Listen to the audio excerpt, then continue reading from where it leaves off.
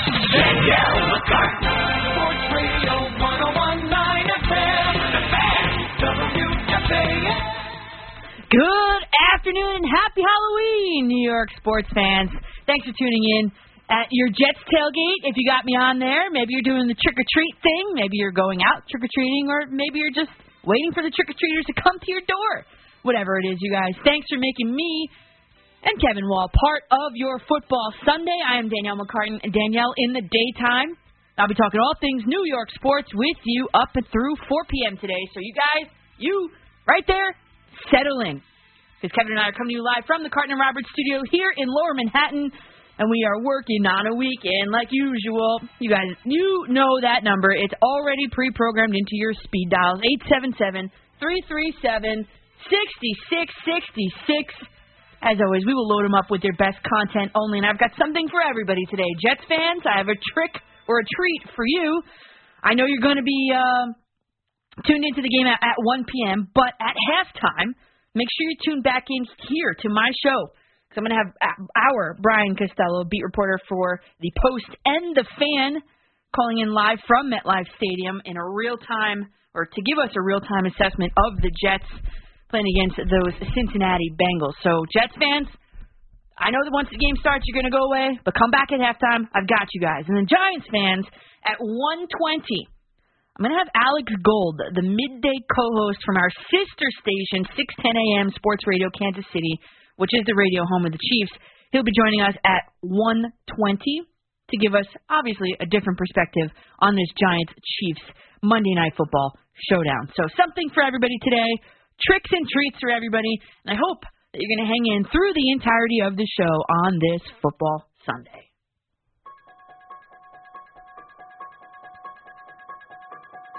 Yeah, with that said, I'm going to start with today's game. The Cincinnati Bengals at the New York Jets. Joe Burrow will be doing his best Michael Myers impression this Halloween as he looks to slay the Jets in what could be a Week 8 massacre. I mean, let's be honest. This Jets team, they're probably the first to die in any scary movie. You know, the weakest person, that's the Jets. And it might be a bloodbath. If you're going to the Jet game, it has all the makings of being a bloodbath with this Halloween theme song on this Halloween 2021. Now, Robert Saleh said after that spanking against the Patriots, he said, I know it's hard to see right now, but I know the direction we're going in. I know where it's going to get. Okay, I want to be optimistic. I am sitting here in a Jets t-shirt. I do. I want to be optimistic. But the Jets are coming off a game where the last time they allowed that quantity of points in a single game, at least 54, was 1979 when My Sharona was the #1 song on the Billboard chart. Until last week. And for the record, Lil Nas X and Jack Harlow's Industry Baby was #1. So the storyline of the game was a complete defensive breakdown compounded by the starting quarterback having to exit the game in the second quarter. Not good for the Jets. So this week, let's take the defense first. Saleh recently said, give us an inch of grass and we'll protect it. Okay, true. The Jets entered last week with the second best red zone defense in the league. Through the first 6 weeks, the Jets had only surrendered touchdowns on just, I'm going to round up, 43% of their the opponent's red zone trips. That's pretty good. I mean, the league average was nearly 62, so the Jets were below average in red zone defense. Or I guess I should say below the average percentage. You know what I'm saying? Like the Jets were better than average in their red zone defense. And the Patriots must have taken that personally or something because they were absolutely perfect on all of their red zone trips last week. So the Jets defense gave up seven touchdowns last week. 7. There's a little bit of good news, though, if you're a Jets fan. Do you want to know the difference between last week's game and all of the rest of the Jets games so far this season? Captain C.J. Mosley was not playing last week. Now, I know that one single person cannot possibly keep 54 points off the board. But I also cannot ignore the fact that the Jets' defensive unit looks like absolute garbage when he's not on the field. Both last week and, if you remember, think back to September of 2019. Mosley left with an injury in the third quarter, and the Jets still had a 16-3 lead over the Buffalo Bills, and they had 4 takeaways to Buffalo's 0. And by the way, Mosley had 2 of them, one of which was a pick 6. Then when he left the game due to injury, the Jets' defense absolutely crumbled like a house of cards, or folded like a house of cards in real time on all of our TV sets and in the stadium, obviously, too, if you were there. In the fourth quarter, with C.J. Mosley out, the Bills outscored the Jets 14-0 and beat them 17-16. So maybe C.J. Mosley is the glue that holds the Jets' defense together. I don't know. Today, the Jets are hoping that that single person, especially in the middle of the defense, can make a substantial difference in a game. In fact, with number 57 on the field, this season, the Jets have not allowed more than 27 points in a single game. So, C.J. Mosley, will he play? Well, looks like he's going to. He said, this week, practice has been going well with my reps. It's still a day-to-day thing, but as far as I know, as long as everything keeps progressing the way it is, it looks like I will be playing. He was listed as questionable on the Jets' official injury report, and as of 38 minutes ago, C.J. Mosley is playing.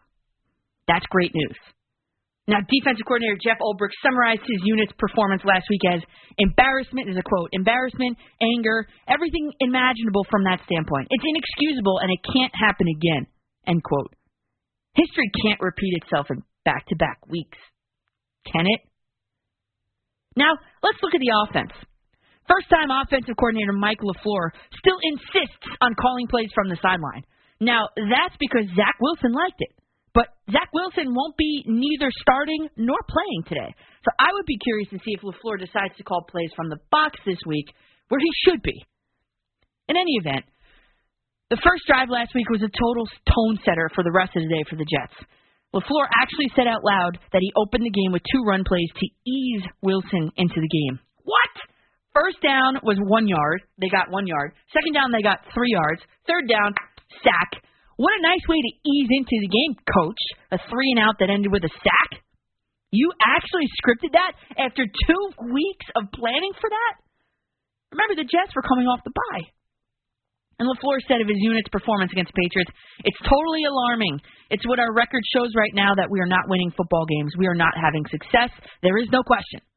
There's nothing anyone is going to say that's going to make it any better or worse right now. We are hard on ourselves as anybody out there, so we are working to get this fixed. And for that, the Jets are actually going to hand the keys off to the offense, off to Mike White, who is going to be making his first NFL career start. I was wrong on Tuesday night when I said that the Jets were going to find a way to start their newly acquired Joe Flacco, if he was going to be able to learn the playbook in time. And I actually really thought that he would have no issues in doing so. However, he didn't show up in New Jersey until Friday, citing logistics.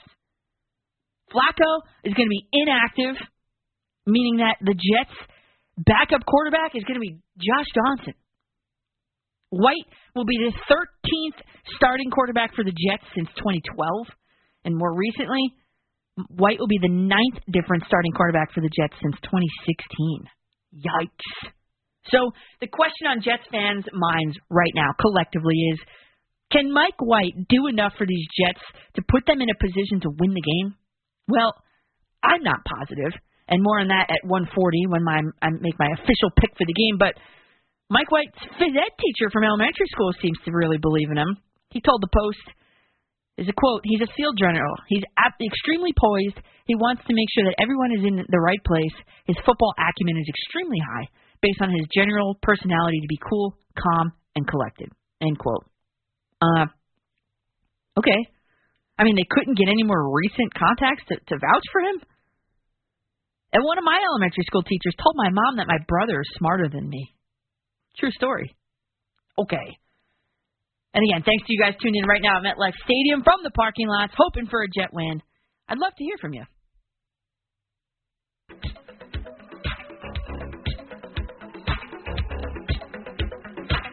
Yeah, let's throw it back to the scariest music video of all time, Michael Jackson's Thriller. You want to know why?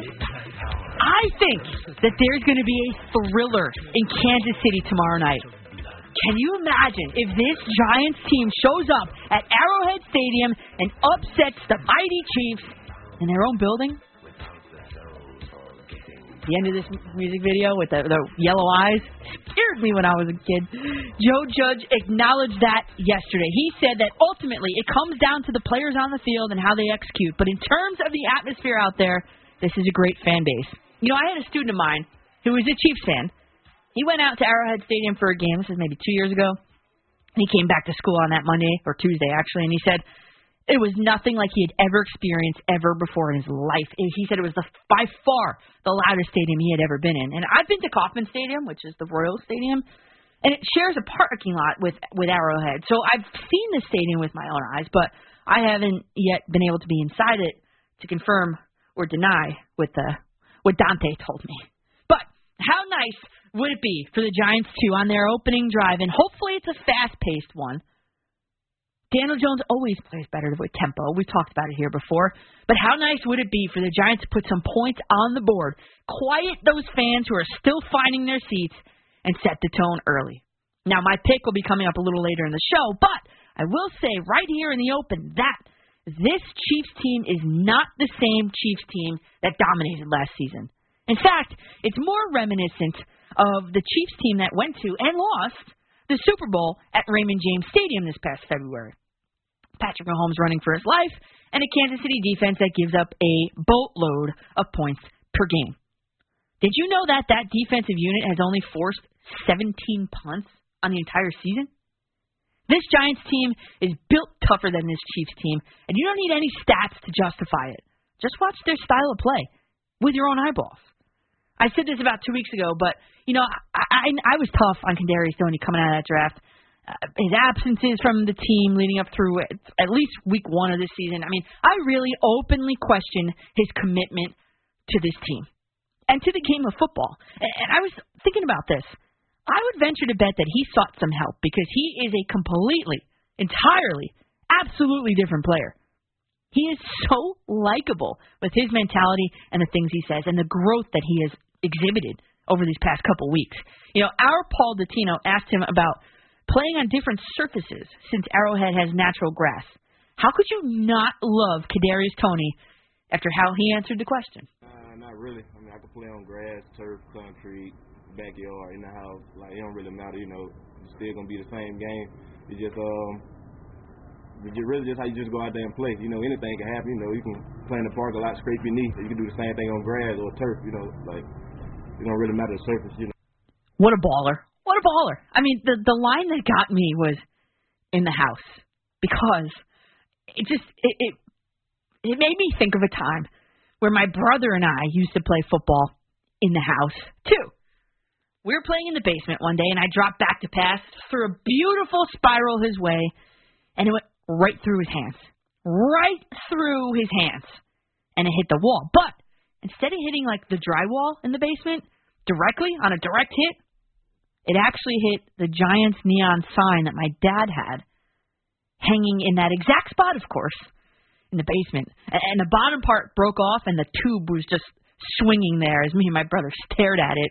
And to this day, he says I threw a bad pass, and to this day, I say he didn't catch a totally catchable pass.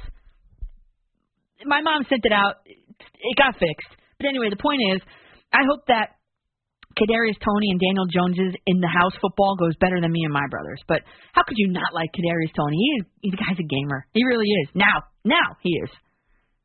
He did not practice on Thursday with that ankle injury that took him out of last week's game. He was limited the rest of the week. His status is listed as questionable. I say he plays. So one caveat to this Giants offense is that Saquon Barkley and Kenny Golladay have already been ruled as officially out. But I then started to think, okay, well, it's fine because Daniel Jones worked an entire season without both of them last season. And then in the meantime, the Giants added a guy like Kadarius Toney to the offensive fold here. So it's unfortunate that they won't be playing, Barkley and Golladay, but it's nothing that Jones isn't already accustomed to. My dad made a good point in the kitchen this morning. He was placing his 50 cents and dollar bets on the games, and he said, I like Evan Ingram tomorrow night. If he might get traded, they're going to try to use him as much as possible to try and show him off. Not a bad point there, Dad, but he's got to catch the ball. And that's a problem that Evan Ingram has had. In fact, the whole team has to catch the ball tomorrow night. Because the Giants, as a team, are tied with the Chargers for the second most drop passes in the entire league. Drops. Like in the hands, on the ground, drops. The only team with more is the Carolina Panthers. And don't look now, but the Giants are coming into this game with some momentum. Last week, their offense totaled 23 points and over 300 yards. And yet it was missing its top 4 playmakers. And the Giants defense held the Panthers to just 3 points and 173 total yards. The Giants special teams unit was successful in putting up points on all 5 of their attempts. 3 field goals and 2 extra points. The Chiefs last week didn't even score a touchdown. And don't look now, before you poo-poo the Panthers, think about that expression, you're only as good as your record says you are. The Panthers are 3-4. The Chiefs are 3-4. Is this Week 8 Monday Night Football game ripe for the upset special of the week? Well, I will tell you my official pick in the 1 p.m. hour. Of course, I'd like to hear yours coming up. My mom texted me, and she said, good story about that football story. Thanks, Mom. So let's get it going. I've set the table for you on this football Sunday, this Halloween Sunday. I can't wait to talk with you. 877-337-6666. I'm Danielle McCartan on The Fan in New York City. The Fan is on your smart speaker. To listen to the home of New York sports, just say, play WFAN. We ain't playing nothing slow at the parking lot party. The tailgate buzz is just sipping on stuff. Ain't never too early. Welcome back to Danielle in the daytime, everybody. For all you guys at MetLife Stadium tuned in right now, I appreciate you in your parking lot parties. Don't go anywhere. I've got my Jets prediction coming right up right now. First, this Jets team cannot continue to play from behind. It's just not experienced enough or good enough to do so. So, I mean, just logically, and I'll say it again this week, I fully expect the Jets to choose receive if they win the coin toss. I mean, how could they continue to play from behind? I mean, against the Cincinnati offense especially. I mean, Joe Burrow has got the 6th most passing yards in the league. And he's got the 5th best rating, 108.9. So, not that I'm any sort of defensive coordinator or anything, but here's a direct quote from when I was making my Jets prediction against the Patriots. And I said, I expect the Patriots to put the ball on the ground primarily. The Jets allow, on average, 123.4 yards per game, 21st in the league. And the Patriots feature back Damian Harris is coming off a 101 one-touchdown performance. So what happened? The Jets allowed 148 yards on the ground, more than I thought, and 4 rushing touchdowns, 2 to Harris. And he had eclipsed his total yards from last week by 5 yards. And this guy, J.J. Taylor, ran the ball 9 times in that game, and 2 of them were for touchdowns. So, oh, yeah, and Mac Jones recorded his first 300-yard game of his career. And what did Jets defensive coordinator Jeff Ulbrich have to say for himself and his unit? He said, the New England run game, we didn't fit up. Well, I'd say. And he actually promised that it wouldn't happen again. Well, okay, here's where we are this week. How does the Jets-Bengals rush attack look? Well, let's just put it this way. The Bengals unit, before playing the Jets, averages more than 10 yards per game than the Patriots, including that Jets total. Not good. And how does the Jets defense look to stack up against this Bengals offense? Not good. The Jets pass defense is coming off a game in which they, to a rookie quarterback, gave up 403 yards, 3 touchdowns, and a 125 rating, and no interceptions. The Jets have the 24th best pass defense in the league. And then you got Joe Burrow coming into town, coming off a Week 7 performance against the Ravens, in which he threw for 416 big ones, 3 touchdowns, and 1 interception, a 113.5 rating. I mean, also, my next question is, who can cover Jamar Chase? I mean, he lit the Ravens defense up for an 80% catch rate on 10 targets, 201 yards, and a touchdown.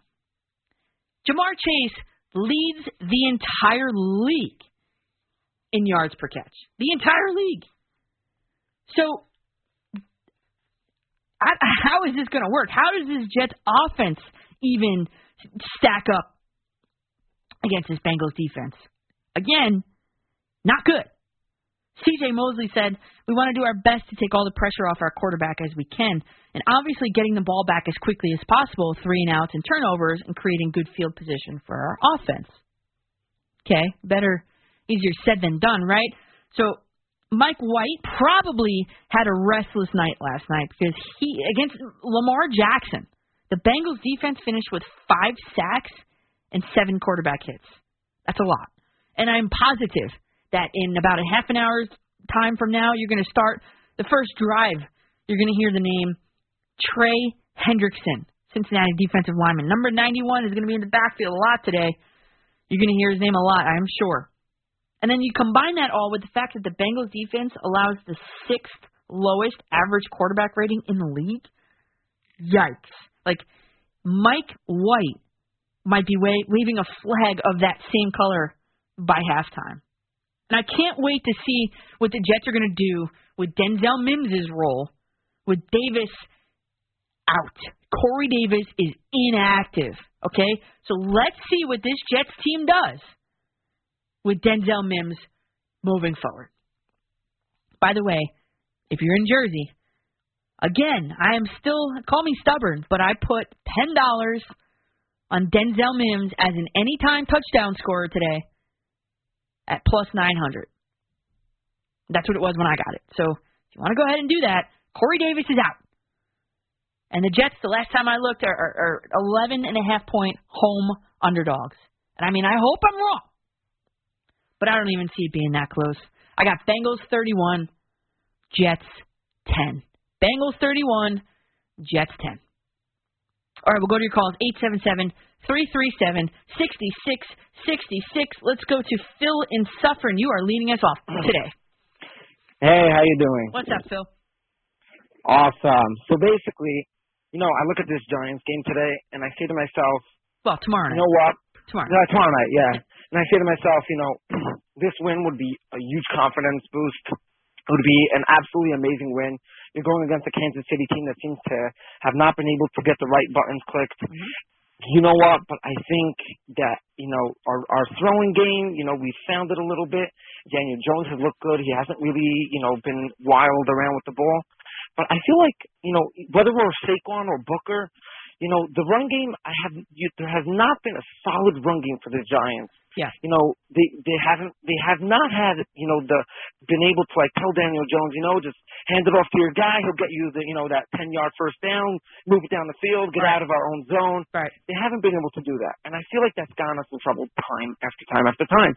They run the ball, they get a 2-yard loss, and they throw for 15 yards. Oh my gosh, what an amazing throw. And then they're stuffed again back, and they're at first and 13, first and 14. Yeah, and then they dump it off for 1 yard wide receiver screen. Yeah, little things, exactly. Yeah. And I keep watching these plays, and I'm like, Jason Garrett, and I keep saying to myself, Jason Garrett, you had Deco Elliott, you had good running backs, you had a decent, game, and you did so well. Like, where's that, run smart offense?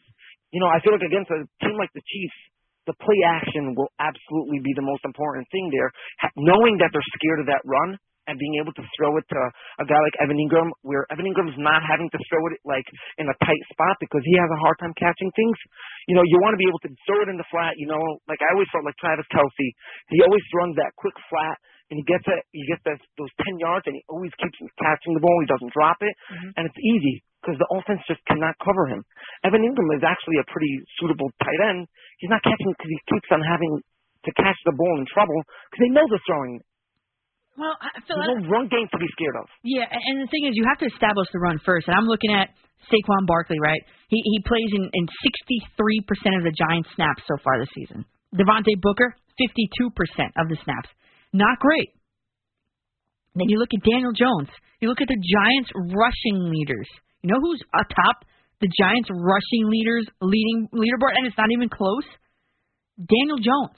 Daniel Jones has the most rushing yards for the entire Giants team. Your quarterback is your best rusher. that's when you've got an issue. I mean, he averages more yards than Devontae Booker a game. Okay? He's got Daniel Jones has 2 rushing touchdowns. Saquon Barkley has 2 rushing touchdowns. Devontae Booker has 2 rushing touchdowns. Daniel Jones has more rushes of 10-plus yards. I mean, that is the problem with this Giants offense, is that they don't have a rushing attack. They don't have a threat out of that backfield. They don't. This offense is as one-dimensional as possible because I don't even need to watch the team to know if I look at their rushing leaders, their quarterback is their best rusher. That's how I know. But when you look at this Chiefs defense and what they've been able to do against opposing quarterbacks, I look at a guy like Josh Allen. I think he's similar in playing style to Daniel Jones. And what he was able to do against this Kansas City defense, I mean, Daniel Jones should have been studying that with his eyes closed, listening to it on podcasts and all this, the game plan that the Bills put together for Josh Allen against this defense. Josh Allen, he had a rating, first of all, of a 139 against this Chiefs defense just 2 weeks ago. And he had 59 yards on the ground, 5.36 average. So if the Giants are going to make any sort of, game plan, to follow the model, so to speak, against this Chiefs defense, I would look at that Buffalo game. And I mean, even Tannehill is not even as mobile as Daniel Jones is, and he put up some monster numbers over the past. This is the past 2 weeks, the past 2 Chiefs games. So, yeah, I'd be following that model, but the problem is the Giants' leading rusher is the quarterback. And until they can figure it out, they're not going to be much of a threat on the ground, unfortunately. Game planning-wise. Anyway, let's go Manalapan, New Jersey. Gary, you're up next on the Fan. Danielle, how are you today? I'm great. How are you? I'm real good. Danielle, you are so smart. I love that point about Jones seeing what the Buffalo quarterback did. Because both body types are alike. Both are like tanks that can move the ball somewhat on the ground. Yep. I love that point. Every time you make a point like that, when you say, well, you're very intelligent. That's why you're a teacher, I bet. I mean, yes, but no, I just like to think of things like I like to think of things as a coach. Like, how would I game plan if I was Jason Garrett? What would I look at to try and pick and choose from? And I would point to those 2 games. More importantly, the Bills game against the Chiefs for that reason. It's the smartest idea I heard all week about what game plan for the Giants should have. I'm not blowing smoke, really. Gary, thanks. I just I look at things in a different way, I guess. I don't know. Well, it's a small way. Anyways, one last point. I'm a Jets fan, too. And I want to say, can the Jets please get Elijah Moore the ball a little bit and then some ball today? At least try. I mean, we're 0-7. We're not going to the playoffs. Try something different. A little running game. Get Johnson the ball on the ground. Do something different. Yeah. I mean, where are they going, the Jets? Yeah, the Jets are not going anywhere, right? And, well, here's my thing. Forget about Elijah Moore, right? How about Denzel Mims? Where is he? I don't understand. You got to all year we hear about Mims, about Elijah Moore. All he talks about is how great he is. Get these guys. I don't know why they're not on the field. Why they can't get the ball. But I mean, at least let's see something today. Yep. Yeah. All right, Danielle. Thank you. I'm with you, Gary. Thank you.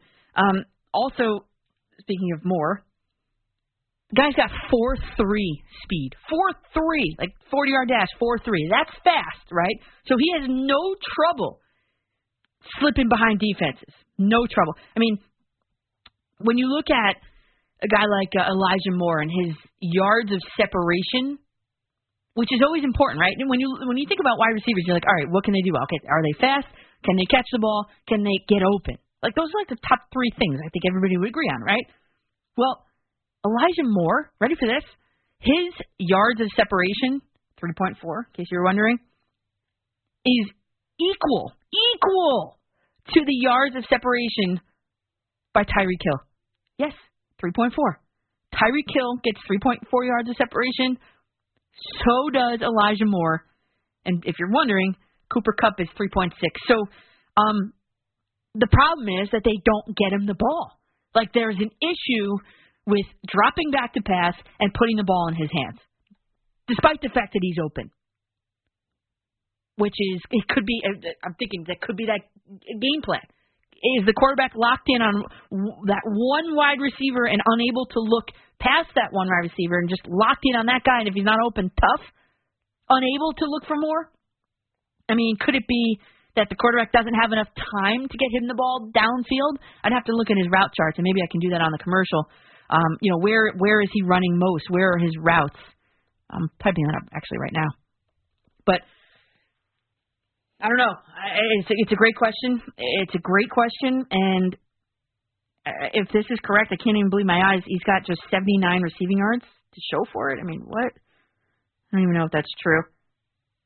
I don't know, but either way, these Jets wide receivers are completely underutilized, and let's go Denzel Mims. I mean, if you're not going to use him, just trade him, right? If you're not going to use him, if you have no use for him, then dump him and get something for him. Although I did notice that he played, I think it was 20 snaps last week, which is, more than he ever has. But again, it was a blowout game. So we'll see. We'll see what the game plan is. Corey Davis is out. I've got my $10 on Denzel Mims, anytime touchdown scorer. If I celebrate in here, you know that's why. All right, 877-337-6666. I'm looking for you, Jet fans, in this first hour to check in with me, check in with us from MetLife Stadium. 877-337-6666. Long neck, high tumbling, never broke my heart. Like diamond rings and football teams that torn this boy apart. Yeah, there's going to be a lot of tearing apart going on at MetLife Stadium today. But guess what? You guys have some long neck, ice cold beers. That's Luke Combs, everybody. Are the Jets going to win this game? No. Is it going to be close? No, I don't think so. I have it on here in the studio. I'll have one eye on it. You guys are at MetLife Stadium. From your parking lot parties, give me a call. I know the game's about to start, but 877-337-6666. I want to hear from you. And you know what? I guess, reunited, and it feels so good, right? Well, the Jets and the Eagles struck up a deal. And there's some great familiarity there, right? Isn't there? Some familiarity in which the Jets sent a conditional 6th-round pick to the Eagles for a 36-year-old Super Bowl champion and Super Bowl MVP, Joe Flacco. But why? Why was there not a veteran quarterback on this roster sooner? That's something you and I pondered about aloud throughout training camp, throughout the first couple weeks of the season. Why did Joe Douglas neglect to sign the same exact quarterback this offseason? Now, he had to give up a conditional 6th-round pick to get him this time around. To me, that's just general manager malpractice to me. To give up a pick for a guy that ended up signing somewhere else on a 1-year, $3.5 million contract just a few months ago? Like, what are we doing here? You didn't know you needed a veteran guy when you hired a first-time head coach and a first-time offensive coordinator? Or how about when you drafted a rookie quarterback? Come on, man. Not only can a veteran in the locker room and a veteran with those accolades that Joe Flacco has, could he help a quarterback and the other quarterbacks in the room? He can help your offensive coordinator in, building a game plan, being a sounding board. Like, there are so many different benefits, right? And Joe Douglas completely was like, nah, we're good. We're going to stick with our rookie quarterback, Zach Wilson, coming from a small school in BYU. We're going to stick with Mike White, who has never thrown a pass before in NFL action. Oh, yeah, and Josh Johnson. But we're going to put him on the practice squad. Yeah, okay. Was Flacco the right guy? Who knows? But he is the right now guy. And this Cam Newton debate that I've been seeing on social media, Cam Newton to the Jets, enough already. Forget about the drama that he would bring to the organization. And let's just compare the numbers. Joe Flacco is a better option. I looked at their 2020 numbers. 2020, most recent, between Joe Flacco and Cam Newton. Their quarterback ratings are almost the exact same number. And then when you get into advanced quarterback metrics, Flacco's better. And then the next couple things I'm going to tell you, higher is better, okay? Higher is better in the following metrics. Flacco's passing touchdown index is higher than that of Cam Newton's. Flacco's sack percentage index is higher than that of Cam Newton's. Flacco's interception percentage index is higher than that of Cam Newton's. And guess what? It's not even close. So stop with it. Stop. Again, this is the 2020 numbers. If there's one thing that Bill Belichick dominates the league at, it's evaluating talent. I mean, look no farther than his dumping of Nate Solder to the Meadowlands. I mean, it was shocking at the time, wasn't it, right? But Solder has done what exactly for the New York Giants? And there are many other examples, right? The Patriots model, dumping guys before they get too old or too unproductive or whatever. So if Bill Belichick dumped Cam Newton, I trust that he no longer has what it takes to be a starter in the NFL. And not to mention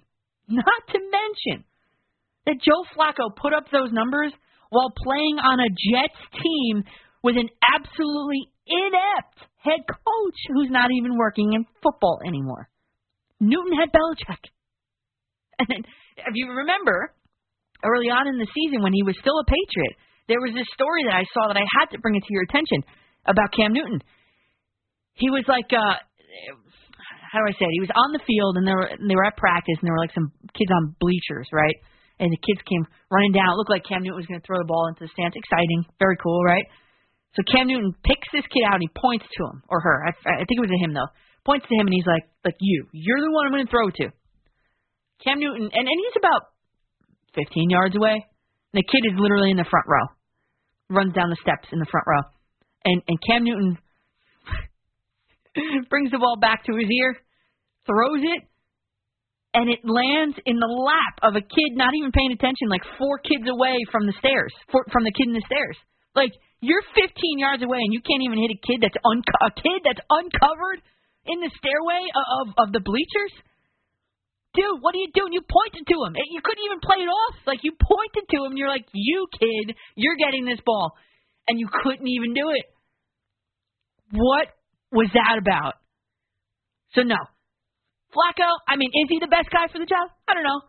But he's better than all this noise I'm seeing. Enough with the noise. Oh, my God.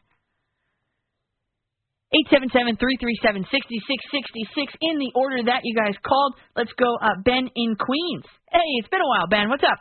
Morning there, Coach. Again, should say afternoon. Again, I'm a late bird, but I have to get up early to watch this because I'm a masochist. And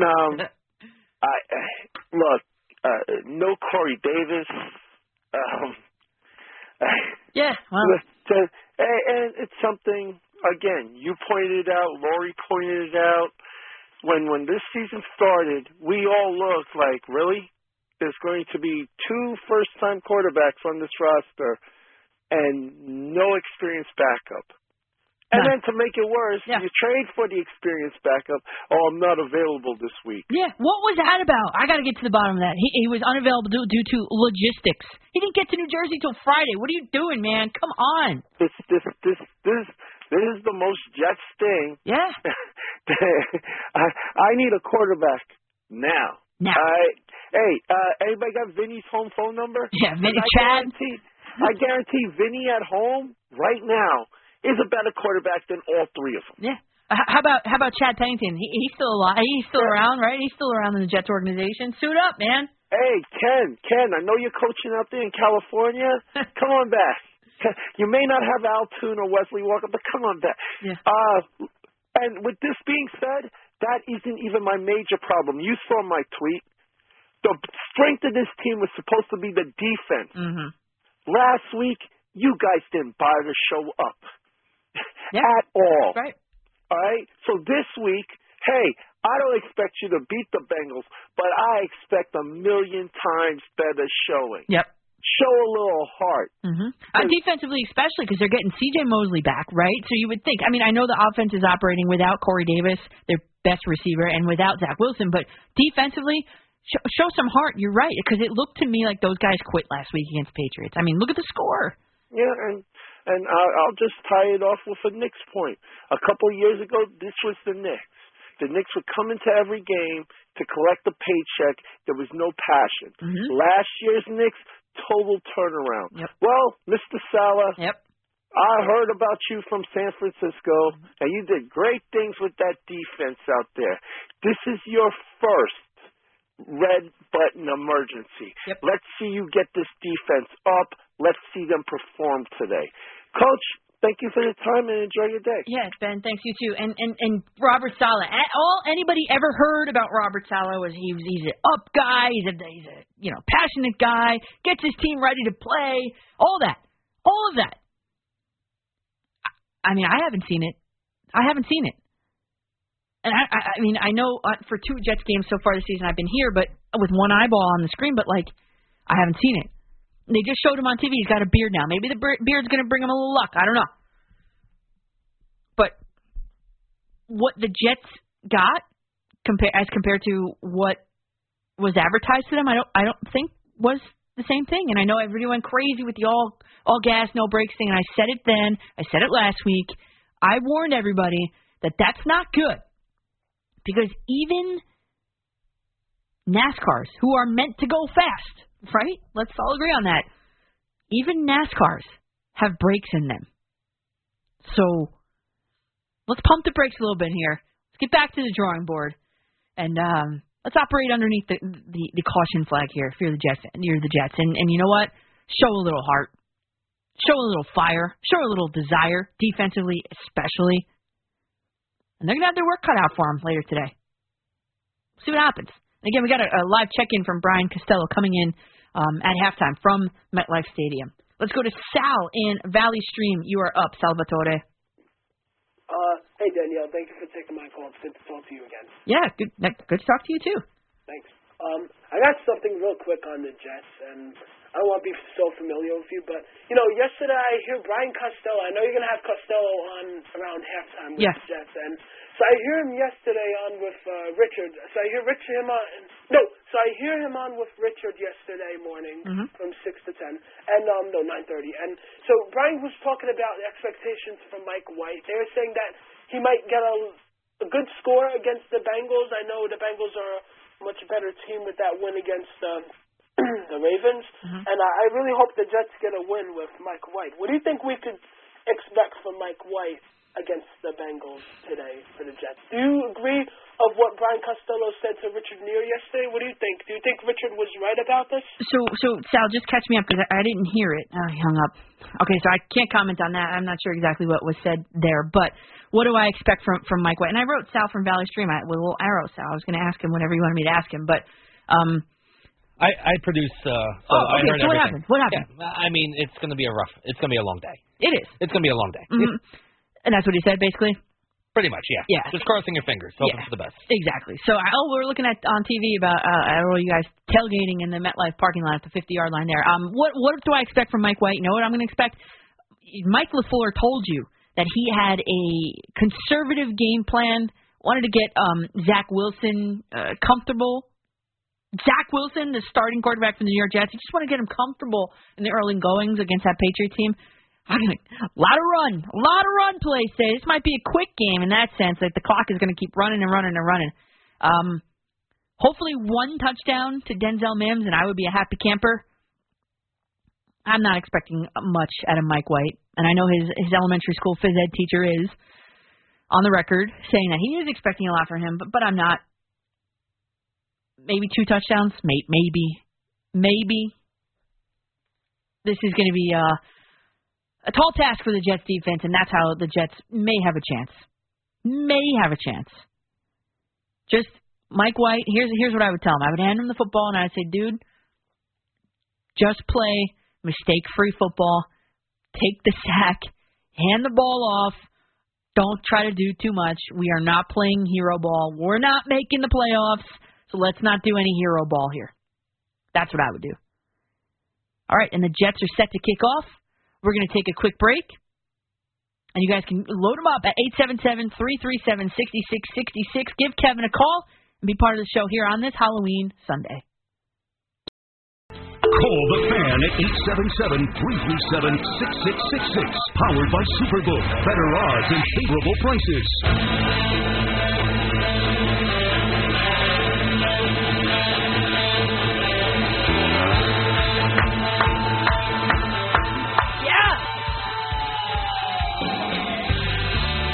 Welcome back to Danielle in the Daytime here with two of Jersey's finest, myself and Kevin Wall behind the glass. We are huge John Bon Jovi fans. And quick note, John Bon Jovi tested positive for COVID-19, and he canceled a performance on Saturday.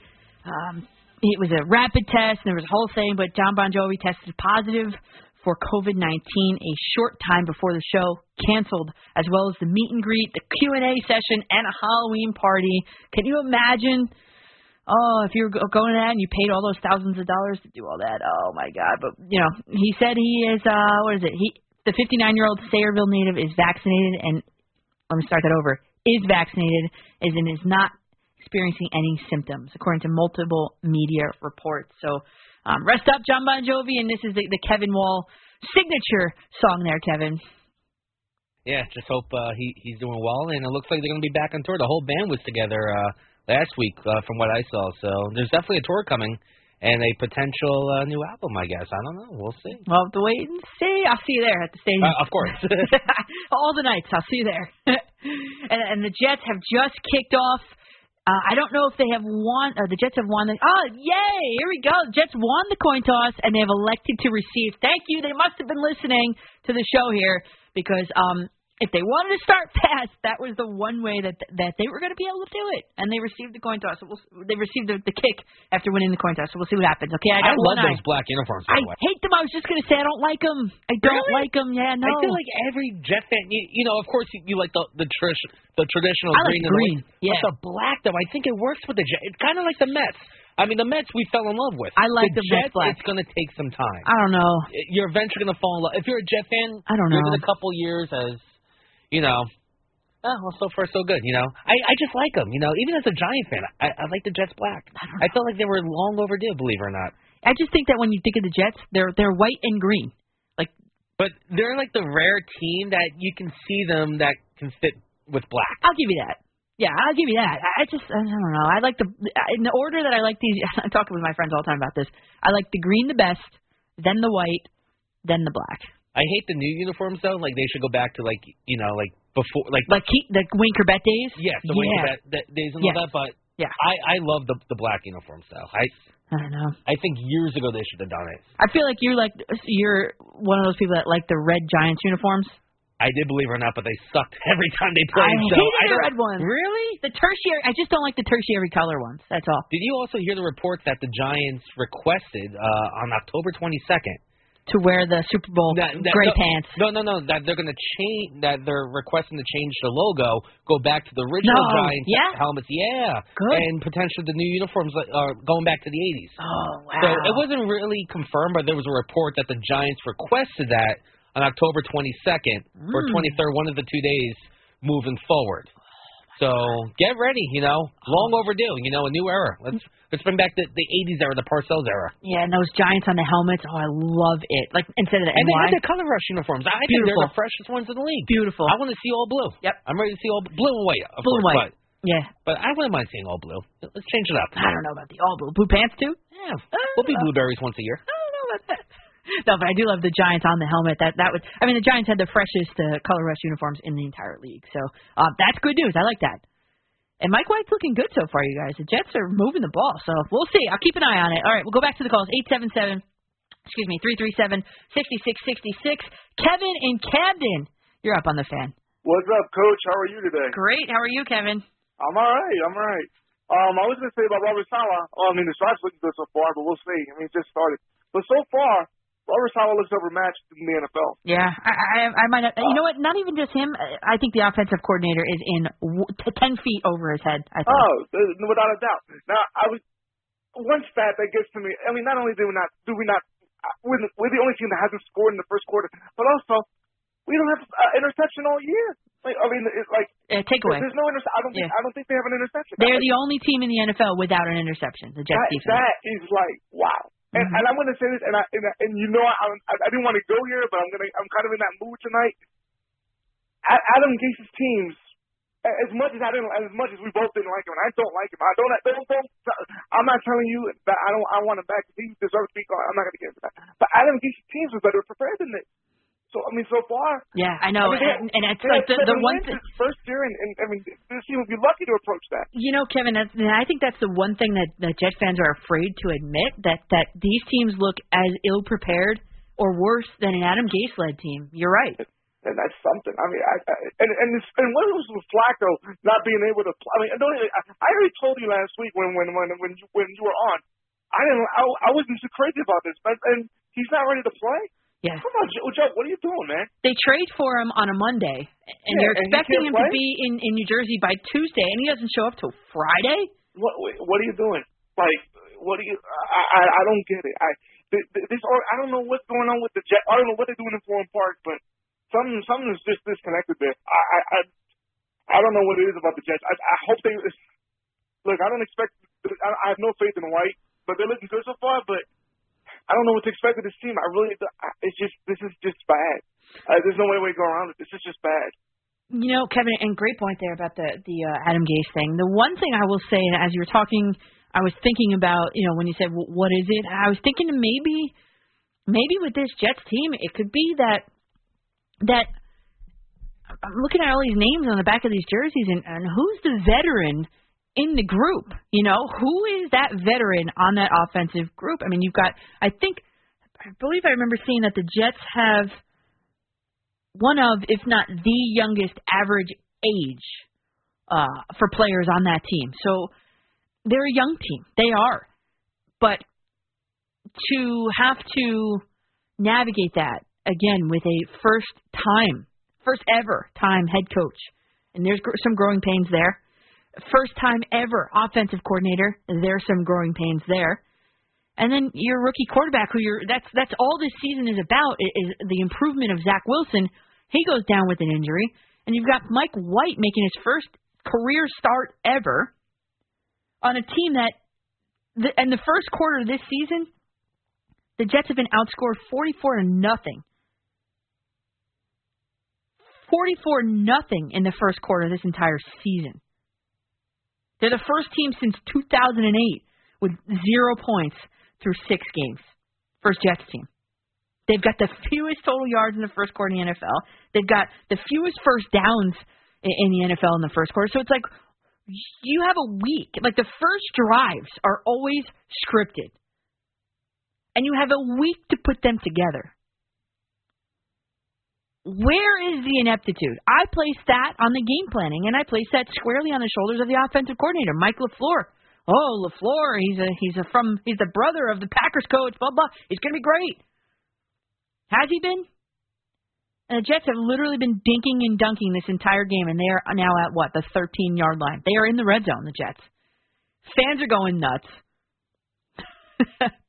and please throw it to Denzel Mims so I can make some money and I can just stop paying attention here. And it's just dink and dunk, catch and run. And that seems to be the game plan. So one of the other callers was like, what do you expect from Mike White? There it is. And the Jets are moving the ball, believe it or not. They've had a 9-play drive for 61 total yards, and now they're in the red zone. Wow. Look at this Jets team. Let's go. Denzel Mims, number 11. Let's go find him in the end zone. How about we? You guys know this upcoming weekend, UFC 268 Madison Square Garden. I'm going to be there. I'm going to come right from here. I'm working 5 to 9 on Saturday, and I'm going right to there right after. And I'm lucky, and I'm very thankful that they're going to allow me in the door late. But I'm also very excited because this is going to be my first ever experience in person at a UFC event. And I just feel that, like, since I've developed a friendship with Misha Tate through my now defunct WFAN Women in Sports podcast. I just feel the need to be more well versed in it. Going to it, talking with some of the fighters, and in addition to her, obviously, and why not go there? Why not be a part of it? And so you guys know, I am going to try to, because I don't like commenting on sports and stuff that, like, I've never tried myself. Like, I know I've never played football, but I played flag football. I understand it, video games, all that stuff, right? But played baseball, played basketball, all this stuff. I played hockey in the driveway with my brother, but never organized. But I've never tried any sort of mixed martial arts. So I'm going to try it. And my New Year's resolution, you know it, is to try something new once a month. For October, it was starting to run with regularity. For September. For October, it was being in a 5K for the first time. By the way, we together raised $1,000. Go us. So for November, I'm going to try Brazilian Jiu-Jitsu. I'm going to get a lesson from Mike Varley at Black Hole Jiu-Jitsu in Mahopac. That's going to be my new thing for the month of November. So we'll add that to my resume of softball playing, field goal kicking, and free throw shooting. And wowee, touchdown, New York Jets. Wowee. The Jets have become the, I think, first or second team that the Bengals have ever allowed an opening drive touchdown to so far this season. Wowee. Mike White, here's the replay here. Mike White takes a snap in a shotgun formation, pitches it left to Carter. Halfback pitch, little juke move there, and Carter's in the end zone. Untouched? Was he untouched? Yeah, basically. Yeah, basically untouched. Wow. Jets, 10 plays, 75 yards, and the kick is good. The Jets have taken a 7-0 lead over the Cincinnati Bengals. Wowee. What a statement by the Jets. They might make us all eat our words here. Kevin, I know I didn't ask you before it started, but what is your Jets pick? You can't change it now. I said it was going to be a close in the first half, and then I think the Bengals are going to go away. Okay. I did predict 34-6 yesterday on the air.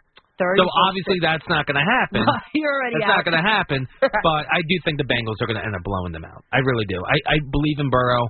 I believe in the Bengals offense.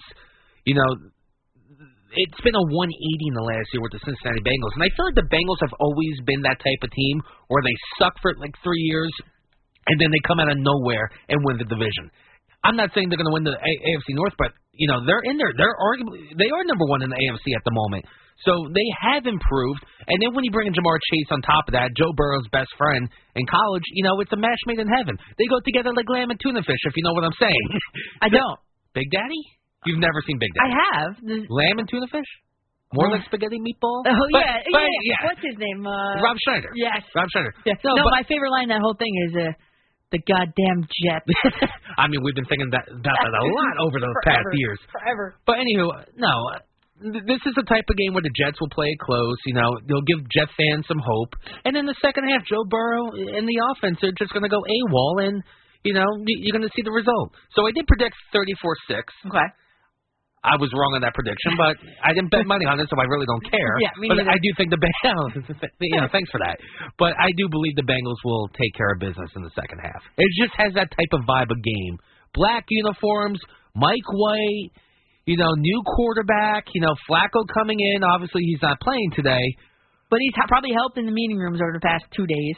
I mean, he came in on Friday, so how much of a difference what he was? Well, he was part of it on Friday, though. He was part of the whole thing. Okay, it's just like, hey, Mike White, Joe Flacco, nice to meet you. Yeah, he's other than that. Yeah, my study buddy. Here, Joe Flacco, here's my study buddy. Yeah, other than that. And it's a different playbook to begin with. But he has some familiarity in the offense, though, the Shanahan. No, he does, don't get me wrong, but it's also a different playbook. And anyway, we know Flacco's going to become the starting quarterback down the road, but this was a Mike White type of game, and let's see what the kid happens. If the gymnasium coach has all the confidence in the world, let's give him a shot. What do the Jets have to lose? Nothing. Look at their record. Exactly. Nothing. So what the hell do they have to lose? But good first drive. He was perfect to begin with in the first drive, but, it's not going to last. Well, we'll see. I mean, I got a tweet from Raymond RJ, and he said, love the show. White 7 for 7 on the opening drive, and he put is that a ghost? It looks like a little ghost emoji, like a dancing ghost. Yeah, I mean, yeah. Oh, he wasn't seeing ghosts on that first drive. No. Like the last quarterback. I know, right? And the other thing is, too, the Jets, this is the first time they've scored a first quarter touchdown all season. It's week 8. It's week 8. Oh, man. Well, we'll keep an eye on it for sure. And, it's about time to give us a different perspective on this New York Giants-Kansas City Chiefs showdown on Monday Night Football. We're going to talk to Alex Gold, midday co-host from our sister station, 610 AM Sports Radio KC, Kansas City, home of the radio home of the Chiefs. Coming up next on The Fan. The Fan is on your smart speaker. To listen to the home of New York sports, just say, hey, Google, play WFAN.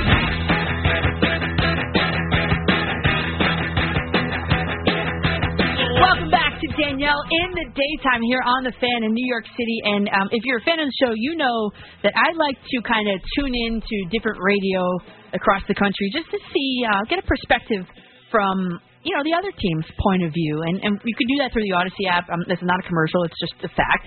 And I connected with, in my time here so far, with Alex Gold. He's the midday co-host from our sister station, 610 AM Sports Radio, Kansas City. And he is here with us live on the phone to give us a perspective, just a different perspective, the Kansas City perspective on this Monday Night Football game. So, Alex, welcome to the show. Thanks for joining us here on this Football Sunday. Yeah, absolutely. Thanks for having me. It's kind of nice, just sitting back watching some NFL Red Zone. That's the benefit of having your teams play on Monday night. You can kind of just relax a little bit and watch all the games. So right. Nice. What are you most locked in on so far? Oh, right now we're the Red Zone channel. You know how they bounce around. Yeah, so I got some bets out there. So we're keeping an eye on this 49ers Chicago game. Got it. Okay. All right. The Giants this week seem to be getting a Chiefs team in flux. One that's trying to find its identity. I mean, you're there. I'm here. Would that be a correct characterization of this year's Chiefs team so far? Well, that's what's amazing about it is this is not a team that has a ton of new starters overall. This is a veteran team in Kansas City, a team that we know that's been to 3 straight AFC title games and 2 straight Super Bowls, including a championship. And yet, even Andy Reid and Patrick Mahomes had mentioned earlier this week that they aren't sure what their identity is yet, and that's extremely problematic for a team. Considering the expectations that everybody had here in Kansas City, it's Super Bowl or bust territory right now with this current group. And so what's so frustrating is that, and of course, ultimately, people are looking at a defense that's the worst in the league.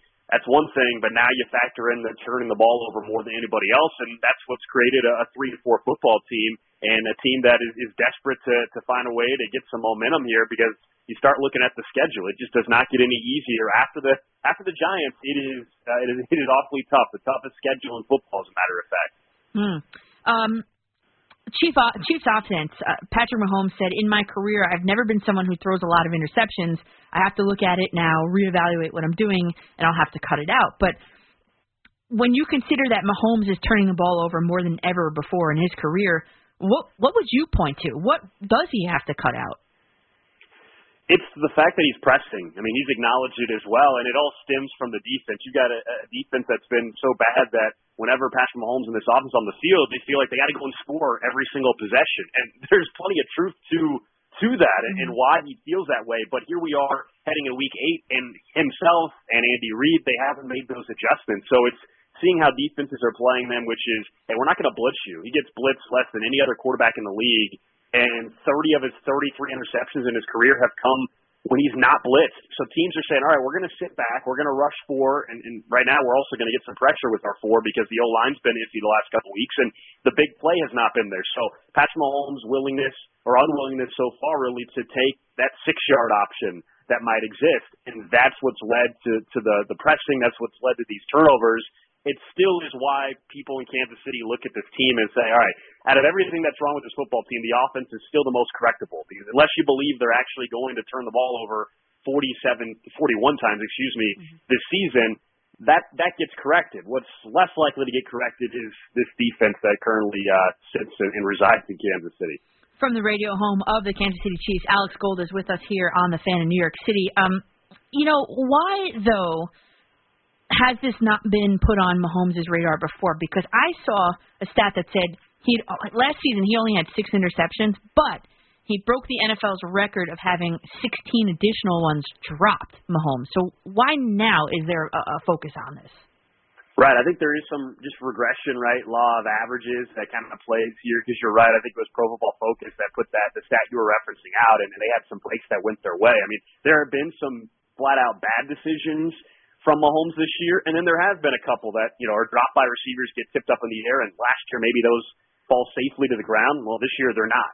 So it's some balance of that. And then, again, to my point before, he's also just forced more balls. So I think it's just a little bit of a balance. I mean, this is a guy that right now is on pace for over 20 interceptions, and including his fumbles, because he fumbled the ball a little bit too, he's on pace for, I think it's 26 turnovers, which is just completely unheard of for him. I think there's a balance of luck, also some regression, bad decisions, and it's all come together. And also considering who they've played, some of these opponents, it's created this what is viewed as a disastrous start in Kansas City. And this was a conversation that nobody expected to have about, all right, can they actually make the playoffs like that? People would have laughed at you if you would have brought that up, back in August or September. And it's hard to say that. I mean, we're talking about Patrick Mahomes here, and you mentioned it. It's not about the interceptions only. I mean, the full picture is he's at the top of the league in lost fumbles too. I mean, what is the explanation? I mean, is he playing hurt? Everybody saw him get off of the turf that day. But is he playing hurt? No, he's healthy. No, there's no injury whatsoever. At least that would be a complete surprise to everybody here in Kansas City. He's healthy. It's just been a combination of what everybody goes back to is the idea that he's pressing and that the big play is not there yet. He still wants to take the big play. So it's something where if your quarterback isn't making those adjustments on his own, here we are 7+ weeks in, then a lot of it to me still falls on Andy Reid and finding a way to put him in some better spots, and whether that means some people believe here that they need to rely a little bit more on the run. I don't know if that's necessarily the solution as much as it is being accepting of, going back to, all right, if there's a guy that's a little covered 15 yards down the field, well, maybe it's all right to take that 6-yard dump off because you're not going to make a mistake and find ways to move the ball. Because overall, other than last week against Tennessee where they scored just 3 points, they were still averaging nearly 32 points per game. So it's weird considering they lead the league in turnovers, and yet they still were finding a way to have the highest scoring offense or one of the highest scoring offenses in football. Alex Gold from Cody and Gold on the radio home of the Chiefs joins us here in New York. Do you think it could be more personal? And what I mean by that is there like a level of distraction from his brother and his fiance? I mean, they're ridiculously dumb TikTok videos. I mean, he looks like he wants no part of them. Could it be more personal? Right. No, that's been brought up here in Kansas City. People have brought up even, the endorsements that he's got in all these commercials. And he was even asked about that on our afternoon show. He joins them each and every Monday on 610 back in KC. And, he, of course, had said, during football season, football is 100% focus. And in general, it's his family, it's his faith in football are his 3 main focuses. And so he, of course, said, it hasn't been a distraction. But it was a conversation. As far as the family member type stuff. I mean, I did see the video that was circulating the last couple days. Yeah.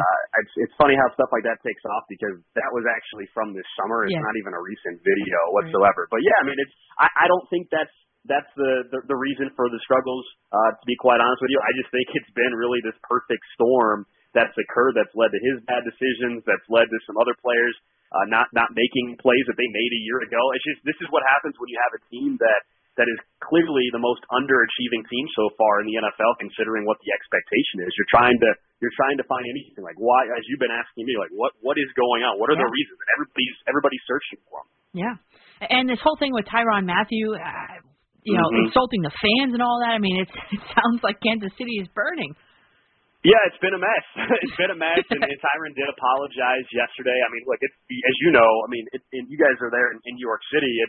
If you think the fan base in Kansas City is tough, I mean, try going to Philly or New York or you name any of these other major markets where the fan base is typically viewed as a lot more ruthless fan base, and it's a lose-lose situation. Like, if you are Tyrann Mathieu or any player in sports period and you start going after fans, even if someone's trying to troll you, like there's no benefit. And I know sometimes it can be easier said than done to ignore it. I mean, you work in radio too.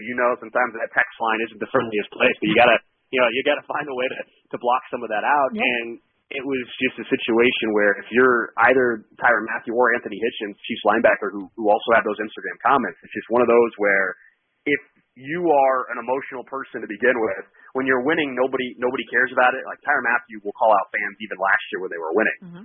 He's always been emotional, but now it's you're emotional and the team's losing, so everything's magnified and everybody's a little bit of a shorter leash when it comes, and shorter fuse, I should say, when it comes to this kind of stuff. Of course, yeah. Against the Bills, the Chiefs' leading rusher was Mahomes. Why can't the team get it going on the ground? Yeah, so they're down to their second-string running back right now, too. Clyde Edwards-Helaire is dealing with an injury. He was placed on the IR. I believe next week he's eligible at least to come off it. We'll see if that's the case because he got hurt in that Buffalo Bills game. And Darrell Williams is their number 2 back, and he's a role guy. Like he has a role on this team. He's great as a number 2 back. He's someone that if you just need to run straight north and south, he's probably your better fit there.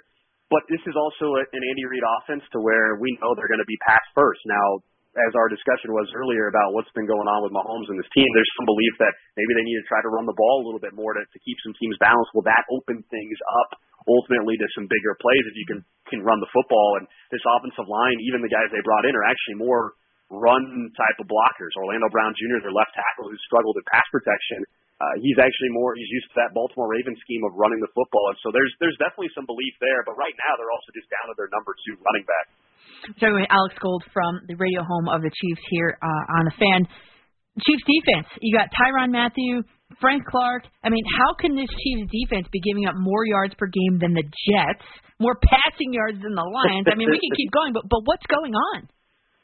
Yeah, a lot of underachieving guys. I mean, this is a problem that's probably a couple of years in the making. You mentioned Frank Clark, who is the highest non-paid quarterback in the NFL. I believe he's the 7th highest paid player on defense in the league as well. And if you just start taking a look at what he's done or hasn't done, he's been hurt a little bit. He also just hasn't been productive when he's been on the field. They decided to move Chris Jones, who was one of the better defensive tackles in football, to the outside, and that was the plan going into preseason. Let's move Chris Jones to the outside. You'll go and sign Jaron Reed, a veteran defensive tackle from Seattle. Nobody really has seen the guy. We don't know if he actually made the flight from Seattle to Kansas City. He's been non-existent. Mm-hmm. And so you've got guys where you've got all your money invested on the defensive line that are generating no pressure. And this is a team that hasn't invested all that much in the corners. Well, they've been able to make it work because they're getting pressure in the pass on the quarterback, at least enough of it. Well, now you have neither working, and so it's created this defense that is not all that athletic. They're slower than they really need to be, and it's created a defense that cannot get any stops. And it's funny because the last 2 weeks they actually have shut out their opponents in the second half. But if you step back a little bit and you understand the circumstances of last week, the Titans were already up 27-3, and so their offensive game plan was way different in the second half. And then the week before, the Chiefs defense was playing a Washington football team. So no, this defense is absolutely horrendous, but it still is a position where if they could get to, the 23rd or 24th worst defense, that if the turnovers get cut off offensively, that could be good enough. Nobody was expecting this defense to be great. It's just they're historically bad right now, right. And you couple it with the offensive turnovers, and you get a situation where this team is right now on the outside looking in when it comes to the playoffs. And I'm also looking at just another number that jumped off the page to me. They've given up 29 points per game, and then you look at the company that they're in with that. They're tied with the Texans, and the team just below them, again, is the Jets. I mean, it's not great company. Oh, man. I mean, listen, we've had our struggles here in New York, so I don't have any sympathy for you down there, Casey. No, nor should you. And look, the expectations right now, it's Super Bowl or bust, and so there's just really, this is not anything anybody saw coming. You could have thought maybe there'd be a little bit of a drop-off, but this was a team, I think their win total, the Chiefs were 12.5, and now if you just check in like the live win total during the season, it's down to 9.5, so you can just see how the expectations have gone and a tough schedule the rest of the way that just doesn't ease up other than perhaps on Monday night against the Giants. I mean, the thought is here that no matter what the Chiefs do against the Giants, nobody's going to believe anything has changed, right? They're going to, okay, yes, you beat the Giants if that's the case. Congratulations. But then you get the Packers the next week. Then we'll find out if you made any of these corrections. It's one of those where it's like yes, you got to win. I mean, obviously against the Giants, but nobody's going to take much away from a potential win against them. Alex Gold, host of the Sunday Spread on the BetQL app. Okay, now let's focus on the Giants here. I mean, when you look at the quarterback ratings that this Chiefs defense has given up, Josh Allen, a 139.1. What can Daniel Jones take away from that game tape?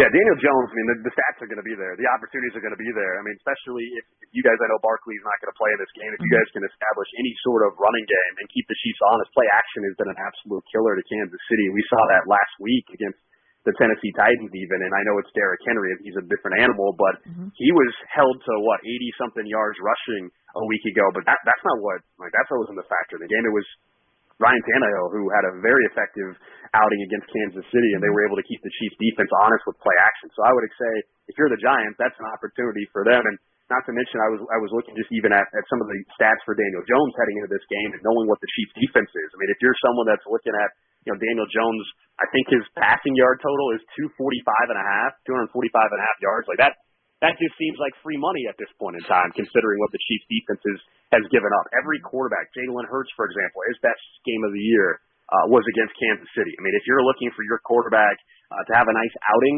the Chiefs defense is the perfect recipe for that. I saw the Chiefs fans made a GoFundMe to buy out the rest of Daniel Sorensen's contract. So which Giant would, I guess, pose the biggest matchup nightmare for him tomorrow night?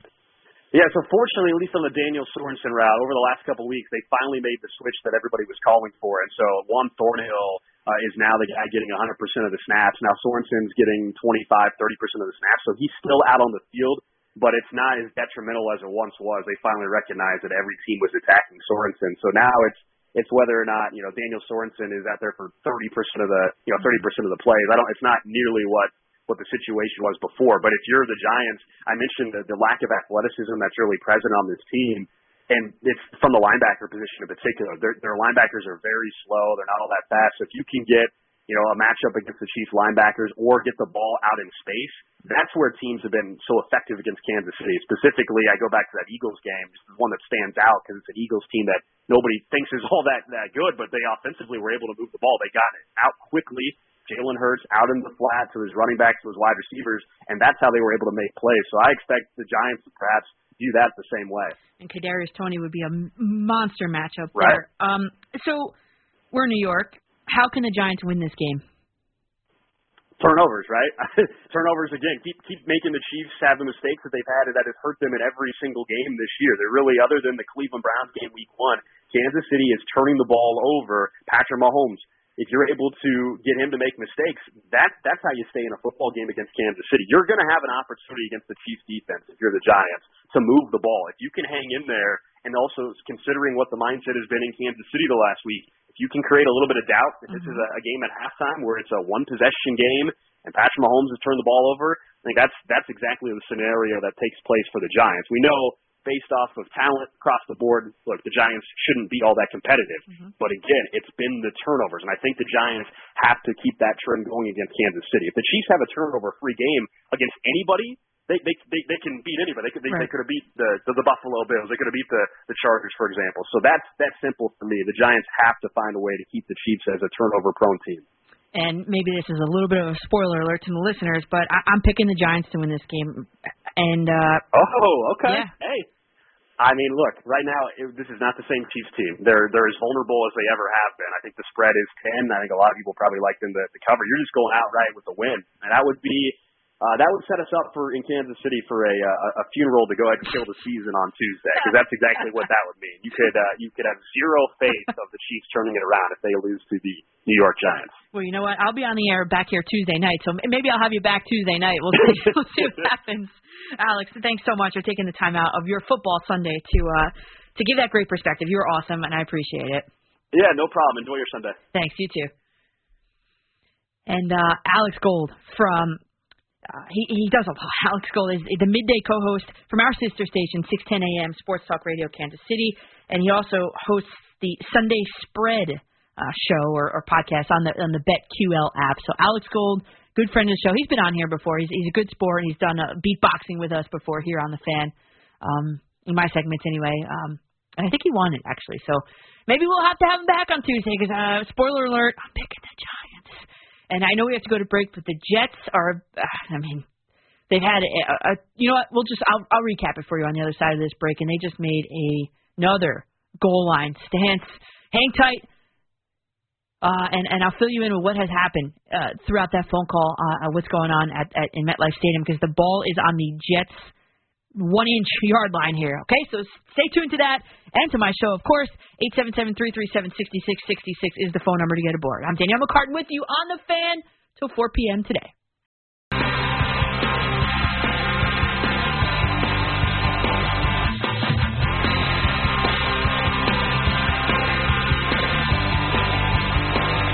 All the small things. That's right. There is a small thing happening at the MetLife Stadium right now. The call stands throughout our commercial break. They were reviewing the call on the field, and the Cincinnati Bengals are short of the goal line, brings up 2nd and goal. So a quick, like I said, I have one eye on this Jet game.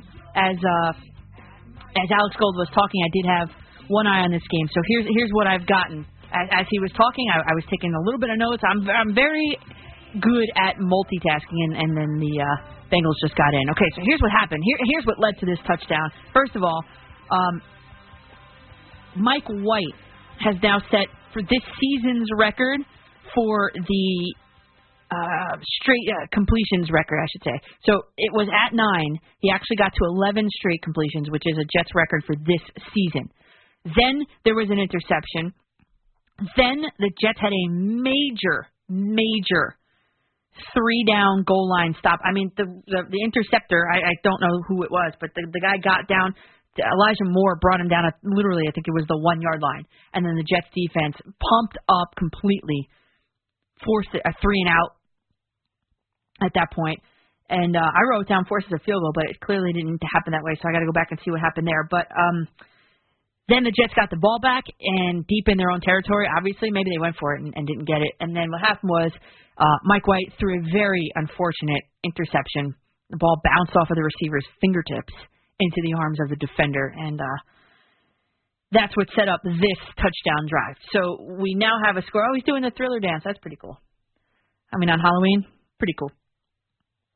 And I believe the score is at MetLife Stadium. I believe it's 7-7 right now. And guess what? They showed Mike LaFleur in the box, calling the plays from in the box. If you're a fan of the show, you know I've been calling for that for at least, 4 weeks, 5 weeks or so. They finally put Mike LaFleur, offensive coordinator of the New York Jets, in the box, upstairs, calling plays, seeing the whole field. And is it a coincidence that finally the Jets are moving the ball? Finally, the Jets have put up their first touchdown in the first quarter all season long. Once they make that switch, you know what? I don't want to say I called it, but I called it, right? So the Jets are getting the ball back. Just the second quarter is underway at the Meadowlands. 7-7 tie.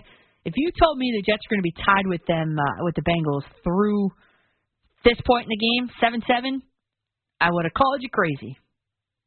But here we are. Jets are tied. 7-7. So there was, we're going to do, let me do my Giants pick at 2. My official Giants pick will be at 2. Because I wanted to come back with, that Kansas City, here I come. But a lot of good stuff from Alex Gold. I was taking some notes on him, too. He said, when I asked him about the Chiefs' defense, how can they be giving up, all these ridiculously high, bad defensive numbers? And he said, just a bunch of underachieving guys was his quote. Just a bunch of underachieving guys. When I asked him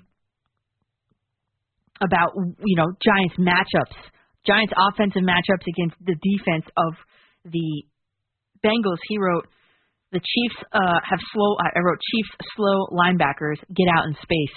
So that to me, if I am the offensive coordinator, which I'm not, but if I was for the New York Giants, I would make sure that I scheme some plays for Kadarius Toney to get out in space, for John Ross to get out there in space.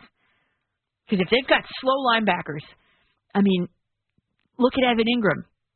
He's a matchup nightmare for a linebacker. That whole middle of the field, that intermediary zone is going to be open at times. The Giants are going to have to just capitalize on it. But he did say twice, he said the opportunity is going to be there. He also said, this is Alex Gold from 610 Sports Radio, Kansas City. He also said that the play action has been an absolute killer. play action has been an absolute killer for that Chiefs defense. And one of the early callers brought it up, that the Giants, though, in my opinion, have to get the running game going. They have to somehow threaten run at least a little bit. A little bit. And if they can do that, the play action is going to work. And look at the blueprint that Josh Allen put out there. If Daniel Jones follows that blueprint, if Josh Allen put the ball on the ground for 59 yards, if Daniel Jones can do that too, I'm telling you. He also said, this is Alex Gold from Sports Radio Kansas City, he said, New York Giants, they're going to have an opportunity to move the ball, and if you can create some doubt at halftime with how everything's going here in Kansas City, if you can create some doubt at halftime, one possession game at halftime, the Giants are going to be in a good position. I like that. I think it's going to be a lot closer. Listen, I told you last, whenever I was on, Tuesday night, whenever it was, I told you the story about how I took the Packers to win that. I believe it was a Thursday night football game in a survivor pool. I was one of 4 left in a survivor pool. And I took the Packers. I was like, no way the Bears are going to beat them. Okay, third play of the game, whatever it was.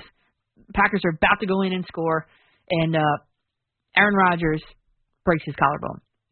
So I'm telling you, and of course they lost the game, and I got out, and then the 3 remaining guys, they split the money. I'm like, are you kidding me? And it was like a lot. I was not happy. I was not a happy camper. Clearly, I'm still not over it, clearly. But what I'm saying is, what I'm trying to make the point of is, I stay away from betting these night games, Monday night, Thursday night, Sunday night. I stay away from them. And this is a game that, unless you're listening to this show, you might be like, oh yeah, Kansas City Chiefs. Oh yeah, plunk some money down on them. No good. I don't think so. I think the Giants can keep this close. I have my official pick coming up. Let's go through some tweets. I've got a tweet from, I lost it. Where'd it go? Michael Inegri, always is good on Twitter, and he wrote, let's see. Hold on. And you guys can tweet me, at Coach MCCARTAN. He said, if the Giants win tomorrow, I have to give them at least an outside shot to make a wild card run. Still a long shot, but at least a chance. Signature game for Judge this season. I'm going to have to agree with that. This is a game that the Giants are not, every expert that I saw is not picking the Giants to win this game whatsoever at all. And if the Giants want to make a statement, Monday night's the time to do it against this Patrick Mahomes and this Chiefs team. They're getting them at the right time, absolutely. And let's see if the Giants can capitalize on it. I know they're going to be without Galladay. I know they're going to be without Barkley. But again, Daniel Jones has been without those guys for definitely all of last season and most of this season too. And Amendola just missed a 54-yard field goal at the Meadowlands. I can't imagine that was the right call on that play. A 54-yard field goal. Well, I guess they have no faith in their defense, but the defense is playing good and energetic and everything today. So I probably would have punted there, a 54-yard field goal for Matt Amendola. Probably not the right call there, Coach Saleh, but that's just me. I got a tweet from JJ Cortez. He said, caught this last night in Bed-Stuy. This clown needs to get canceled. It's a photo of a license plate with a New York Knicks logo on it. This has got to be real. And it's, when you have like the vanity plates and it says like Knicks, the logo of the team, it says, we lose. This guy needs to get canceled. Oh, man. That's good. I'm a fan of finding good license plates. I am a fan of that, and every time I find like a good one, I'll send it to a couple people. I think there was one on the George Washington Bridge. It was like I was like, is this Aaron Boone or something? I forget what it was. It was this summer, but yeah, I like license plates. So JJ, cool one. So maybe that guy needs to change his vanity plate to say we win because the Knicks are atop the Eastern Conference leaderboards. Do you actually believe that the Knicks have a better record than the Nets at this point in the season, and 2, I believe they're in a tie for first place. The first place Knicks tied, but still a lot of good stuff happening at the Garden. Let's go to Jason in Warwick. You're up next on the Fan. What's up, Danielle? I think you're awesome. I think you have a lot of sports knowledge, way better than a lot of the coworkers that you have. So I'll just make a Giants point on this one. You got it. What point do you say, do we want to tank a little? Because I think that tanking should change because it's a bad system. Do we want to win more, or do we want a better draft choice? Yeah, I'll listen. Yeah, you know what, Jason, that's a good question. I think that's kind of where the Giants are at right now, and I pulled up two things. And if everybody gives me just 1 second here, I pulled up two things. I pulled up remaining schedule strength. That's the first thing. Tankathon, love that website. When you look at the Giants, they are at they have the 20th in terms of strength of schedule. And Alex Gold was right. The Kansas City Chiefs have the toughest schedule remaining. When you look at the Giants, they have the 20th toughest schedule. So only like 10 teams or 12 teams have a tougher schedule than the Giants. So that's a good thing for the Giants. Actually, the win percentage of their remaining opponents is .485 at this point in time. I think that's a really good thing. And we talked about this maybe 2 weeks ago about this. It was at .515. The winning percentage of the teams at that point was before the Panthers game was at .515. So 500 win percentage for the Giants team right before that Panthers game. Of course, the Giants won that game. Now their remaining opponent's strength of schedule, they have a win percentage of .485. And crazy enough, the Chiefs are listed as one of the easiest opponents. So there's that. And then the other thing that I pulled up was the Giants' actual schedule here. So if I'm looking at the Giants' schedule and I'm looking at their next couple opponents, this is I know a long-winded way to get to the answer I want to give. They've got the Chiefs, which I think, call me crazy, but I think that's a winnable game. Then they've got the Vegas Raiders. We'll see. The Bucs I don't think is winnable. I mean, you look at this Giants schedule.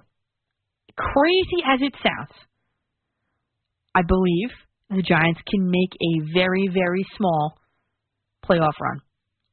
And it's unlike other sports where this is one game, anything can happen, and whatever, right? There's so much more football left to play, but I don't think the Giants are in tank mode just yet.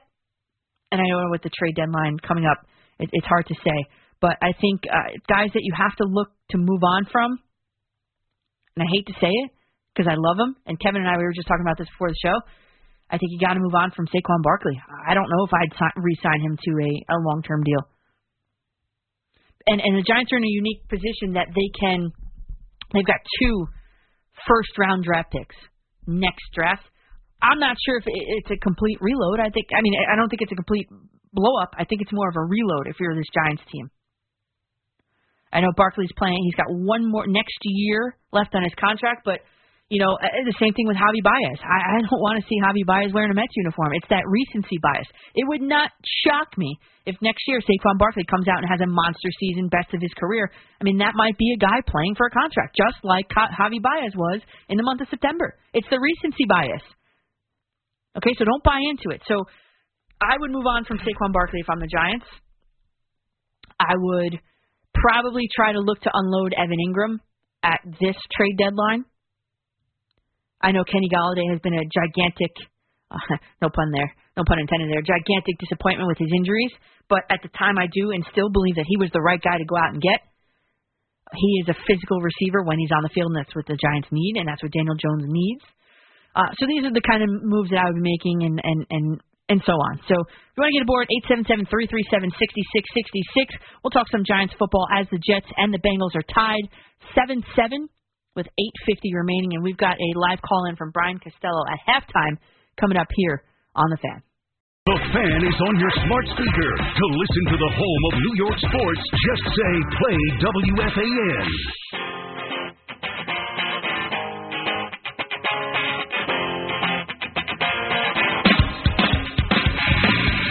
Welcome into the final hour of McCartan in the daytime. Danielle in the daytime here on The Fan in New York City. I've got one eye on the Jet game.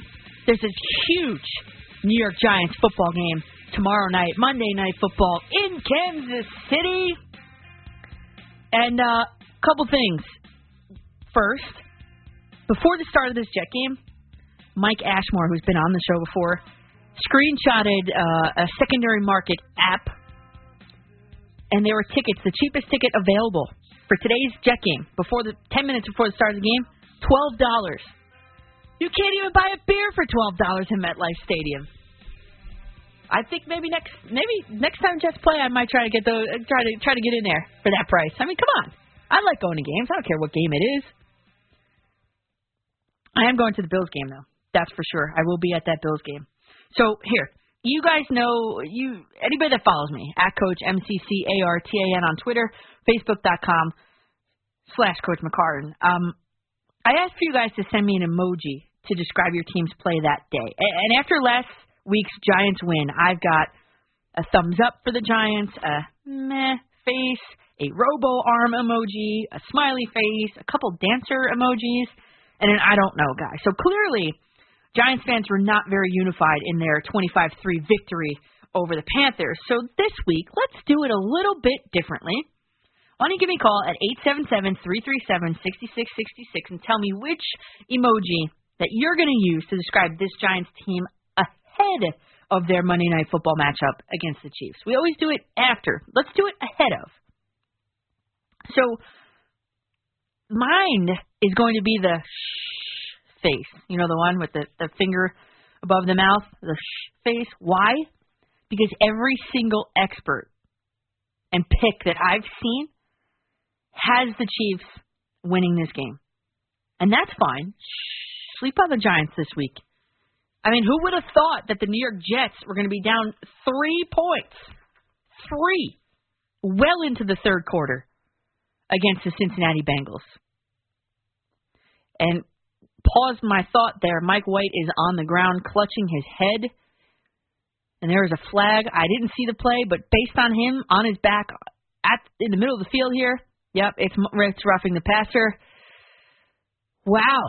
Number 9, Johnson, is headed into the game for the Jets.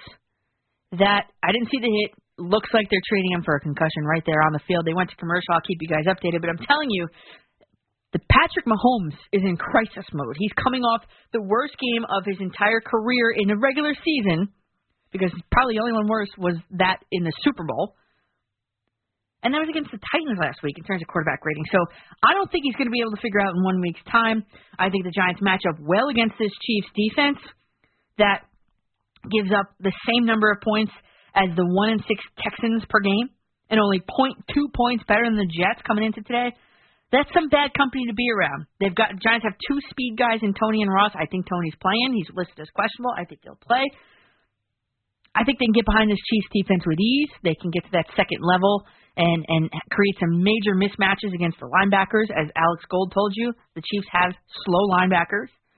And as long as Daniel Jones studies that Josh Allen Week 7 playbook, I mean, I'm telling you, I like the Giants. So to tie it back in, the emoji face is what I'm going for ahead of the Monday Night Football game to the Giants and the Chiefs. So continue to sleep on the Giants for tomorrow night.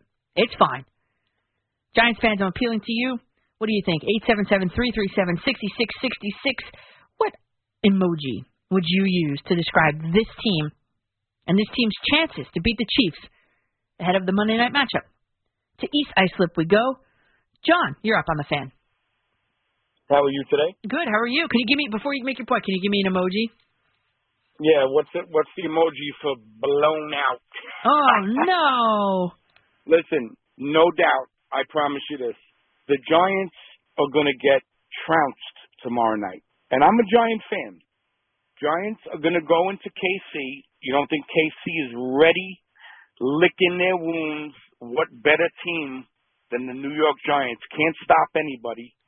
And Mahomes is going to come in, and the final score, Danielle, is going to be probably about 42-10.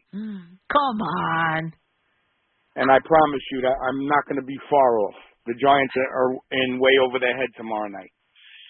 And Joe Judge will be up there, Monday night, Tuesday morning, the same little cliche. Well, we got to go watch the film and get better where we can and control what we can, and blah, blah, blah, blah, blah.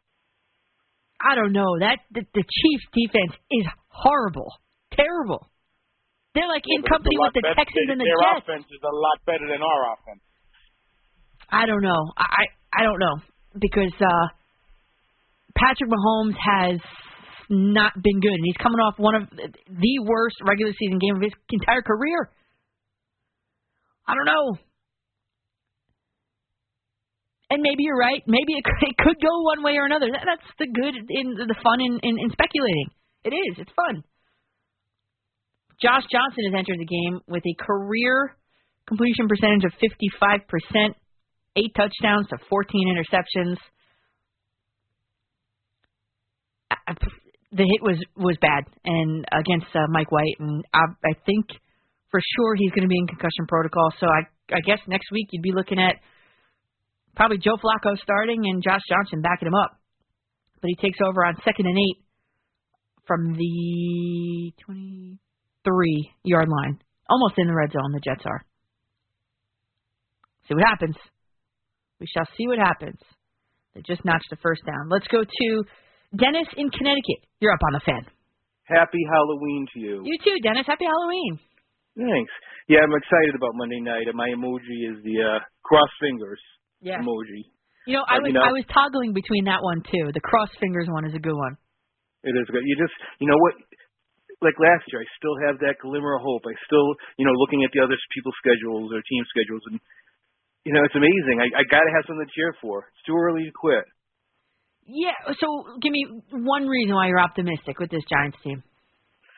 I'm optimistic, I guess, because I see Daniel Jones coming around. I know he had a hiccup, a couple games ago, but I really think, if he gets Tony back and eventually, get Barkley back, just maybe something could happen. It's like not just like last year. It's like when Fassel said, we're going to win the rest of these games, and I know he had a lot of stuff going on with that, but I feel like, what, let's stand up and see what we could do. Mm-hmm. Yeah, I mean, it's a great point, and I love the way that, like you said, Daniel Jones is taking care of the ball. 2 interceptions, I think, throughout the entire season so far he has, and one of which was with 0 seconds remaining at the half. He's got 4 interceptions. One of those 4 then was with 0 seconds remaining at the half. It was like a Hail Mary, chuck down the field, hope it lands, and it ended up being picking off. So to me, those throws shouldn't even count to me, but in stats, it's just a ticky-tack interception there, and then that was it. That was the end of the half. Done. Go bring it into the locker rooms. Done. We'll see. And the Jets are now facing a 3rd and 12 from the 6. From the opponent's 6. Josh Johnson under center. The play is developing.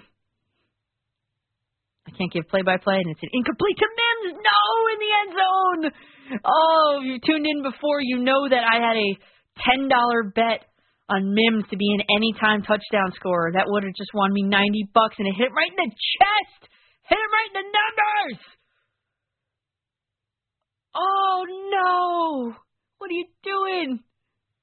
Oh, I can't keep watching this replay. It hit him right in the numbers, man. Oh. You don't want to watch football with me at my house. I yell at the TV. It's like I'm doing now. I guess we're all watching it together. Oh, man. All right, to Astoria, Queens we go. Lou, you're up on the Fan. Hey, Danielle, how are you? Good. How are you, Lou?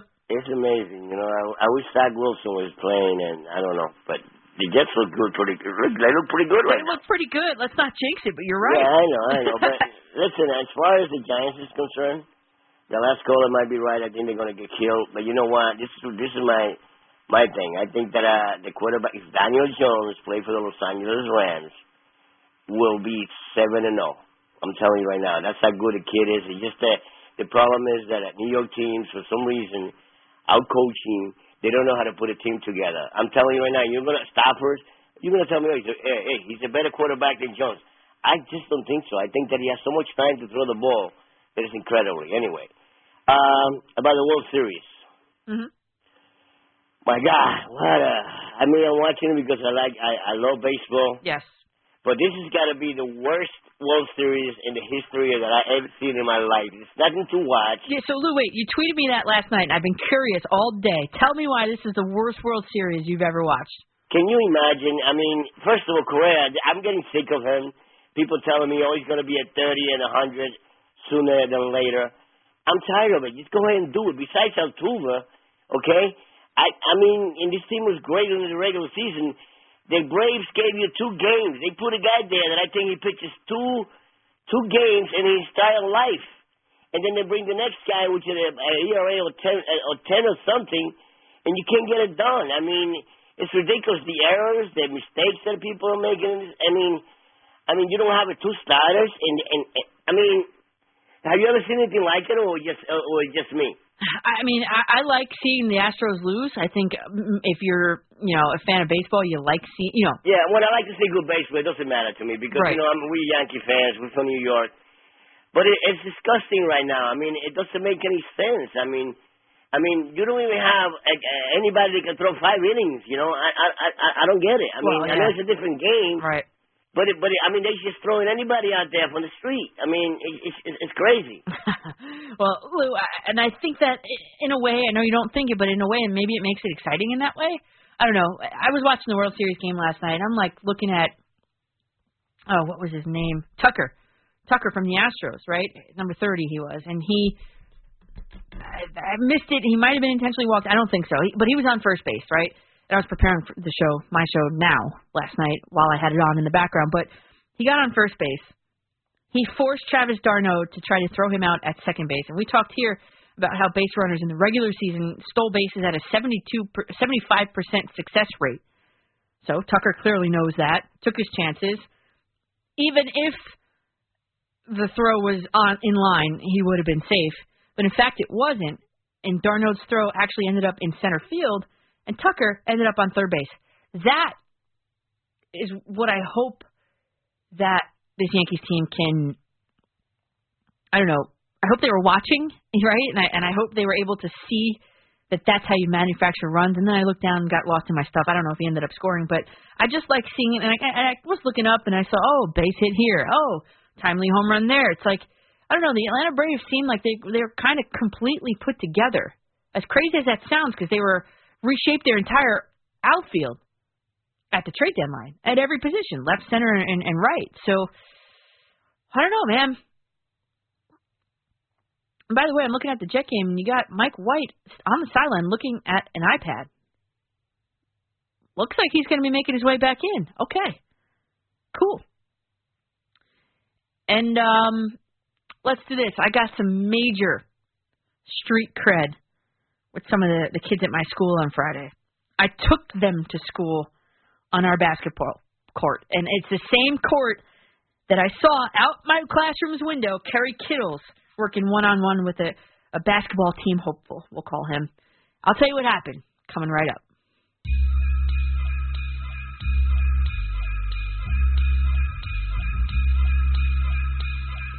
Welcome back to McCartan in the daytime. Danielle in the daytime here on The Fan in New York City. You want to follow me on Twitter at Coach MCCARTAN or Facebook.com/Coach McCartan. We're locked into this Jet game here in the studio.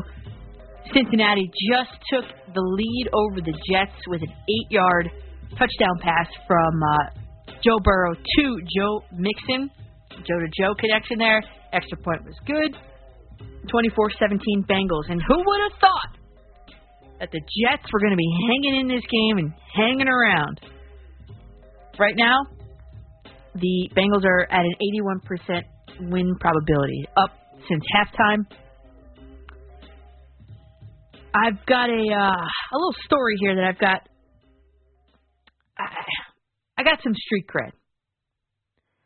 I was called off my lunch detention duty to cover lunch duty, the recess and the eating part, and one of my students came up to me, and he was holding a basketball, and he said, "Do you know how to play?"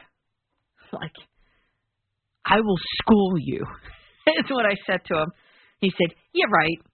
I said, "Okay, let's go." Now, this kid is bigger than me in weight and in height. Don't laugh. I don't know,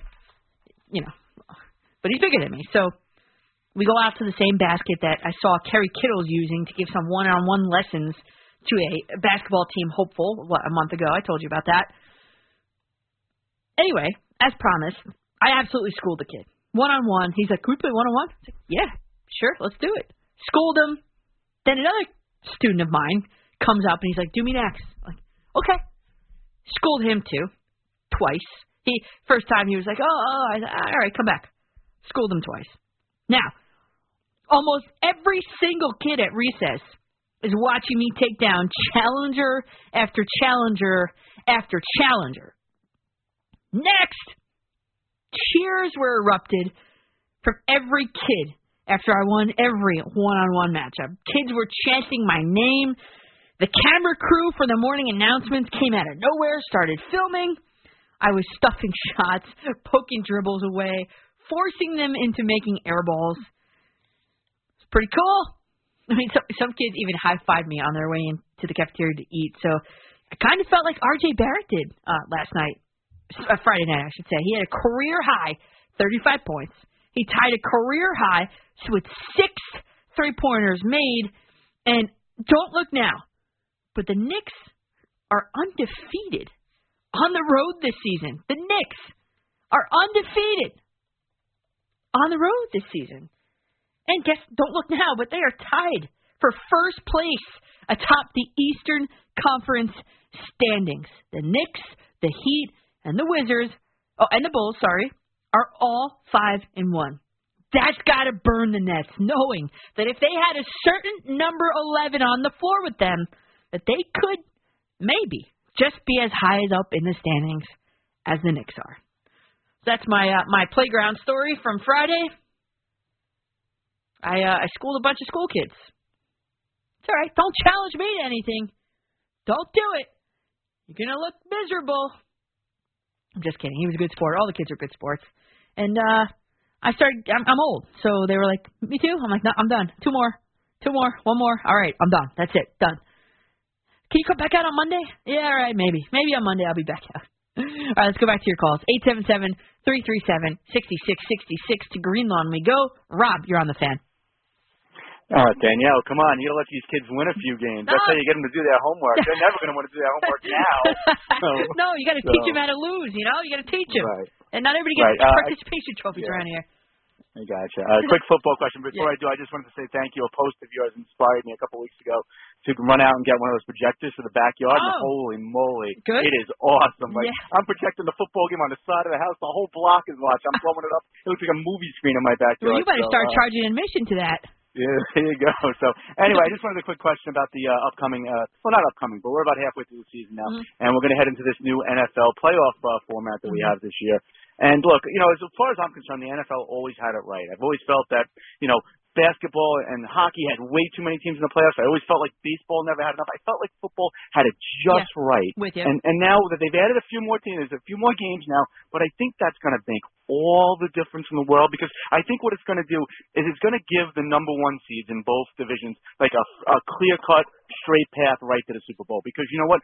Even a 2 seeds now have to play that extra game. There's going to be a couple of teams playing, at least one team playing on a short week with that Monday night game. I think this is a very dangerous and pretty brave move. I mean, I know the money is all for money, but I think they had such a good thing going, and I think they're tinkering with this year, and I'm really concerned what it's going to do to the product on the field come playoff football in January. Yeah, and Rob, that's an excellent point there, and I love that point because I'm with you. I agree with you on that. Listen, not everybody. We were just talking about not everybody gets a participation trophy. Not everybody should make the playoffs either, and they've expanded it, and not to mention they've expanded it onto Monday night. I mean, my dad and I were talking last night. It was like the 7th inning in the Braves game, and it was like 11 o'clock. I mean, on a Saturday, like start the game at 4. What about these kids at school? We were just talking about. What about the teachers at school? What if you have to go to work regardless? I mean, Monday Night Football. Me, as an adult, I can never stay up and watch the whole thing, but I'm going to have to tomorrow night. I'm going to be dragging the rest of the week because the Giants are on, obviously. But I agree. It upends the entire thing. I hope it works. I do. But that short week and all that, it's just you're right. It's a disadvantage for some teams. based on where I know, and then okay, it depends on where you're seated. I know, I get it, and all that. Just if it ain't broke, don't fix it. How's that sound? If it ain't broke, don't fix it. And Carter has gotten the Jets to, I think, within the 5-yard line here on that run. Keep an eye on it for you. Let's go to Roselle Park. And Stan, you're up on the Fan. Hello? Hello. How you doing? I'm good. How are you, Stan? I just heard that story about you in the games, and I loved it. I don't know how many men will you get, say this, but my favorite basketball is college and women's basketball. During the year, I'm not into the pros. Sometimes I don't like the defensive play. But anyway. Who's your team? UConn? South Carolina? No, my daughter played at the University of Virginia in the ACC. Okay. Gotcha. And so when she was in high school, her godfather, who was a phenomenal coach, would take her and say, if you want to be tough, play with the men. I always did that. He would take her to Seton Hall and play college men. And they knew about her from the papers, and they would just be laxed on her, and she would like to just really good shooter. So that reminded me, that was a long time ago, 20 years ago. It was a great story. I really like hearing it. Thanks, Stan. I appreciate that. All right. Okay. All right. All right. Bye. Yeah, okay. Maybe you're a new fan of the show, maybe you're a new listener of the show. I always played against the boys. Baseball, I played up until I had to switch to softball as a freshman in high school. Had to. It made me a better player, honestly. And, I said before, I struck up a friendship with Misha Tate. And you know where she got her start? Wrestling with the boys. Like, her and her friend signed up for wrestling. I think in high school, maybe middle school, but definitely by high school. They were wrestling with the boys. So, I don't know. I love competition. No competition scares me. I mean, you saw I kicked Craig Carton called me out by name to kick a field goal. Okay, I went out there. It took me maybe 40 minutes to get it down in the snow, in the ice. Kicked a 20-yard field goal. In adverse conditions, might I add. I'm not afraid of a challenge. We'll just put it that way. So, I'm not going to let the kids win. Maybe it's a good point. Maybe they'll do their homework if I let them win, but I'm never in the business of letting anybody win anything ever. Like, you want to run down this hallway? I'm going to beat you. You want to have a shoe tying competition? I'm going to beat you. In everything. Kevin's laughing at me. Whatever it is, I'm going to do my best, and I'm going to beat you. So that was my story from Friday. I'm getting a couple tweets here at Coach MCCARTAN. Lou from Astoria is now tweeting me. He says, Coach, the catcher for the Braves, Travis D, makes our catcher Sanchez look like Johnny Bench. What are we watching? Let's go Giants. Hope you're right. Yeah. I mean, I can't disagree with that. But that's a low bar to compare against Sanchez. That's a low bar.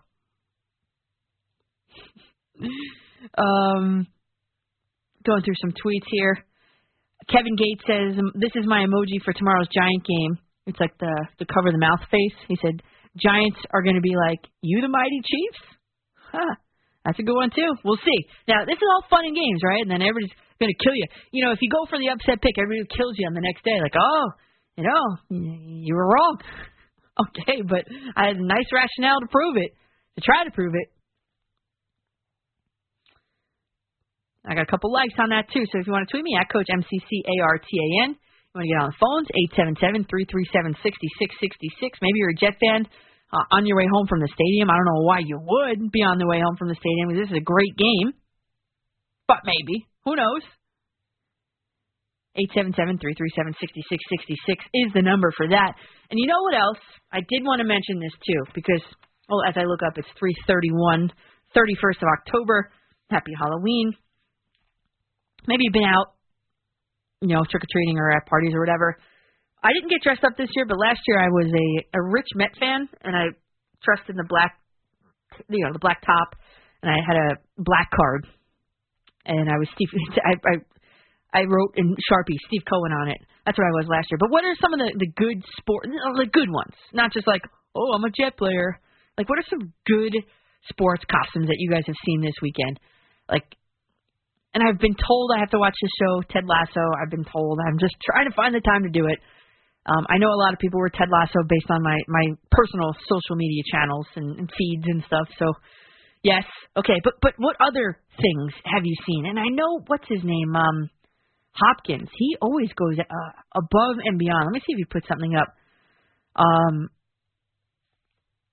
DeAndre Hopkins always goes crazy with Halloween posts. And he was like an avatar one year. He looked awesome. I always like to look and see what he is, but I didn't get to look. I didn't have a chance to look yet. But where were you 20 years ago tonight? October 31st, 2021.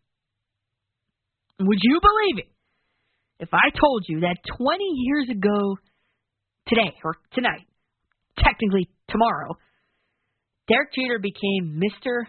November. Yeah. In the bottom of the 10th inning, if you remember, Game 4 of the 2001 World Series, Derek Jeter tied the series with one swing of his bat. It was in the wee hours of the morning on November 1st where he launched that walk-off home run to the first row in the short porch at Yankee Stadium. And after the game, early that morning, Paul O'Neill said, is a quote, "Derek found a way because Derek always finds a way." And Jeter himself said, "We have confidence every time someone steps to the plate that they're going to do something big." Everyone had their moments on this team. Everyone has had their moments on this team. That's a quote from Derek Jeter from that night. And I know that the Yankees did not go on to win the World Series that year, but just a few weeks after those terrorist attacks on September 11th here in New York, it was a huge, uplifting moment for the city. So, how old do you feel, right? How old does everybody feel? 20 years ago, tonight, Derek Jeter became Mr. November. And the legend continued on all the way up to the Hall of Fame. So what do you think? How will the Yankees get back to the World Series? What roster moves are you changing? What roster moves are you making? I'll tell you mine coming right up on The Fan.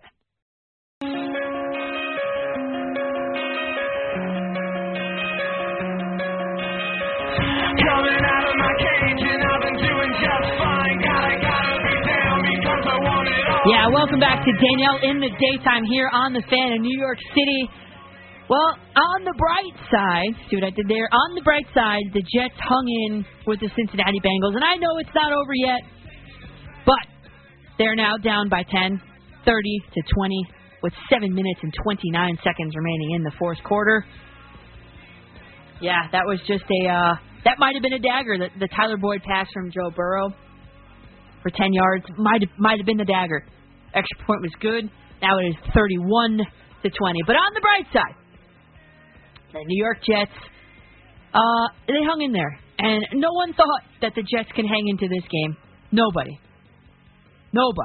And I'm going back to my prediction. Let's see what I said. I think I said I had, let's see it.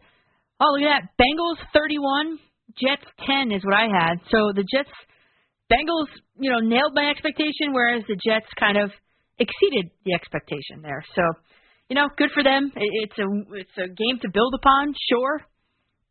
Defense played really good, actually. Hey, it's not over. But, hey, I almost nailed the score, almost. But the Jets far exceeded what I had in mind. So, right before the break, we talked about Derek Jeter becoming Mr. October on tonight, theoretically. 20 years ago, tonight into tomorrow morning, November 1st, October 31st into November 1st.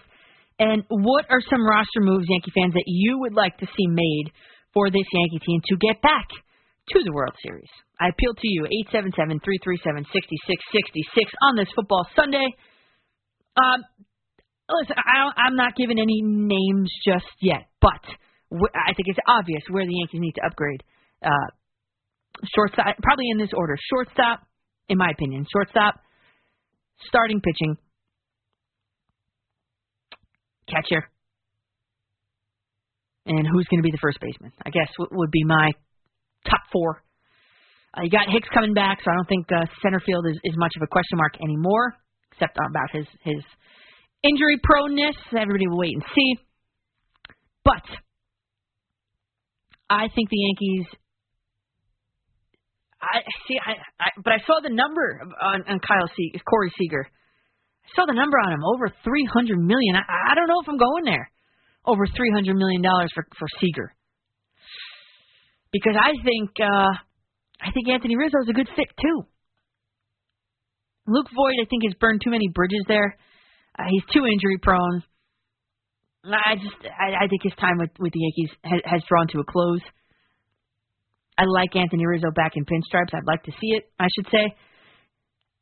As far as shortstop, Anthony Volpe is not due in the major league.